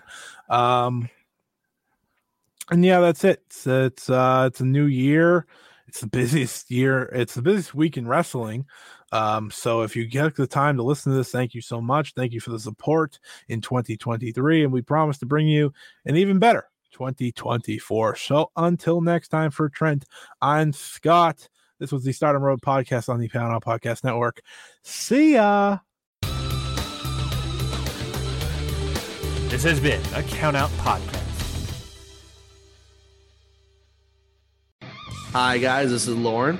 This is Michael. And this is Your Dose of Death podcast. If you're genuinely curious about the world of deathmatch wrestling, look no further, as me and Mike have you covered on all things in the world of deathmatch wrestling, whether it's interviews, show reviews, or everything in between.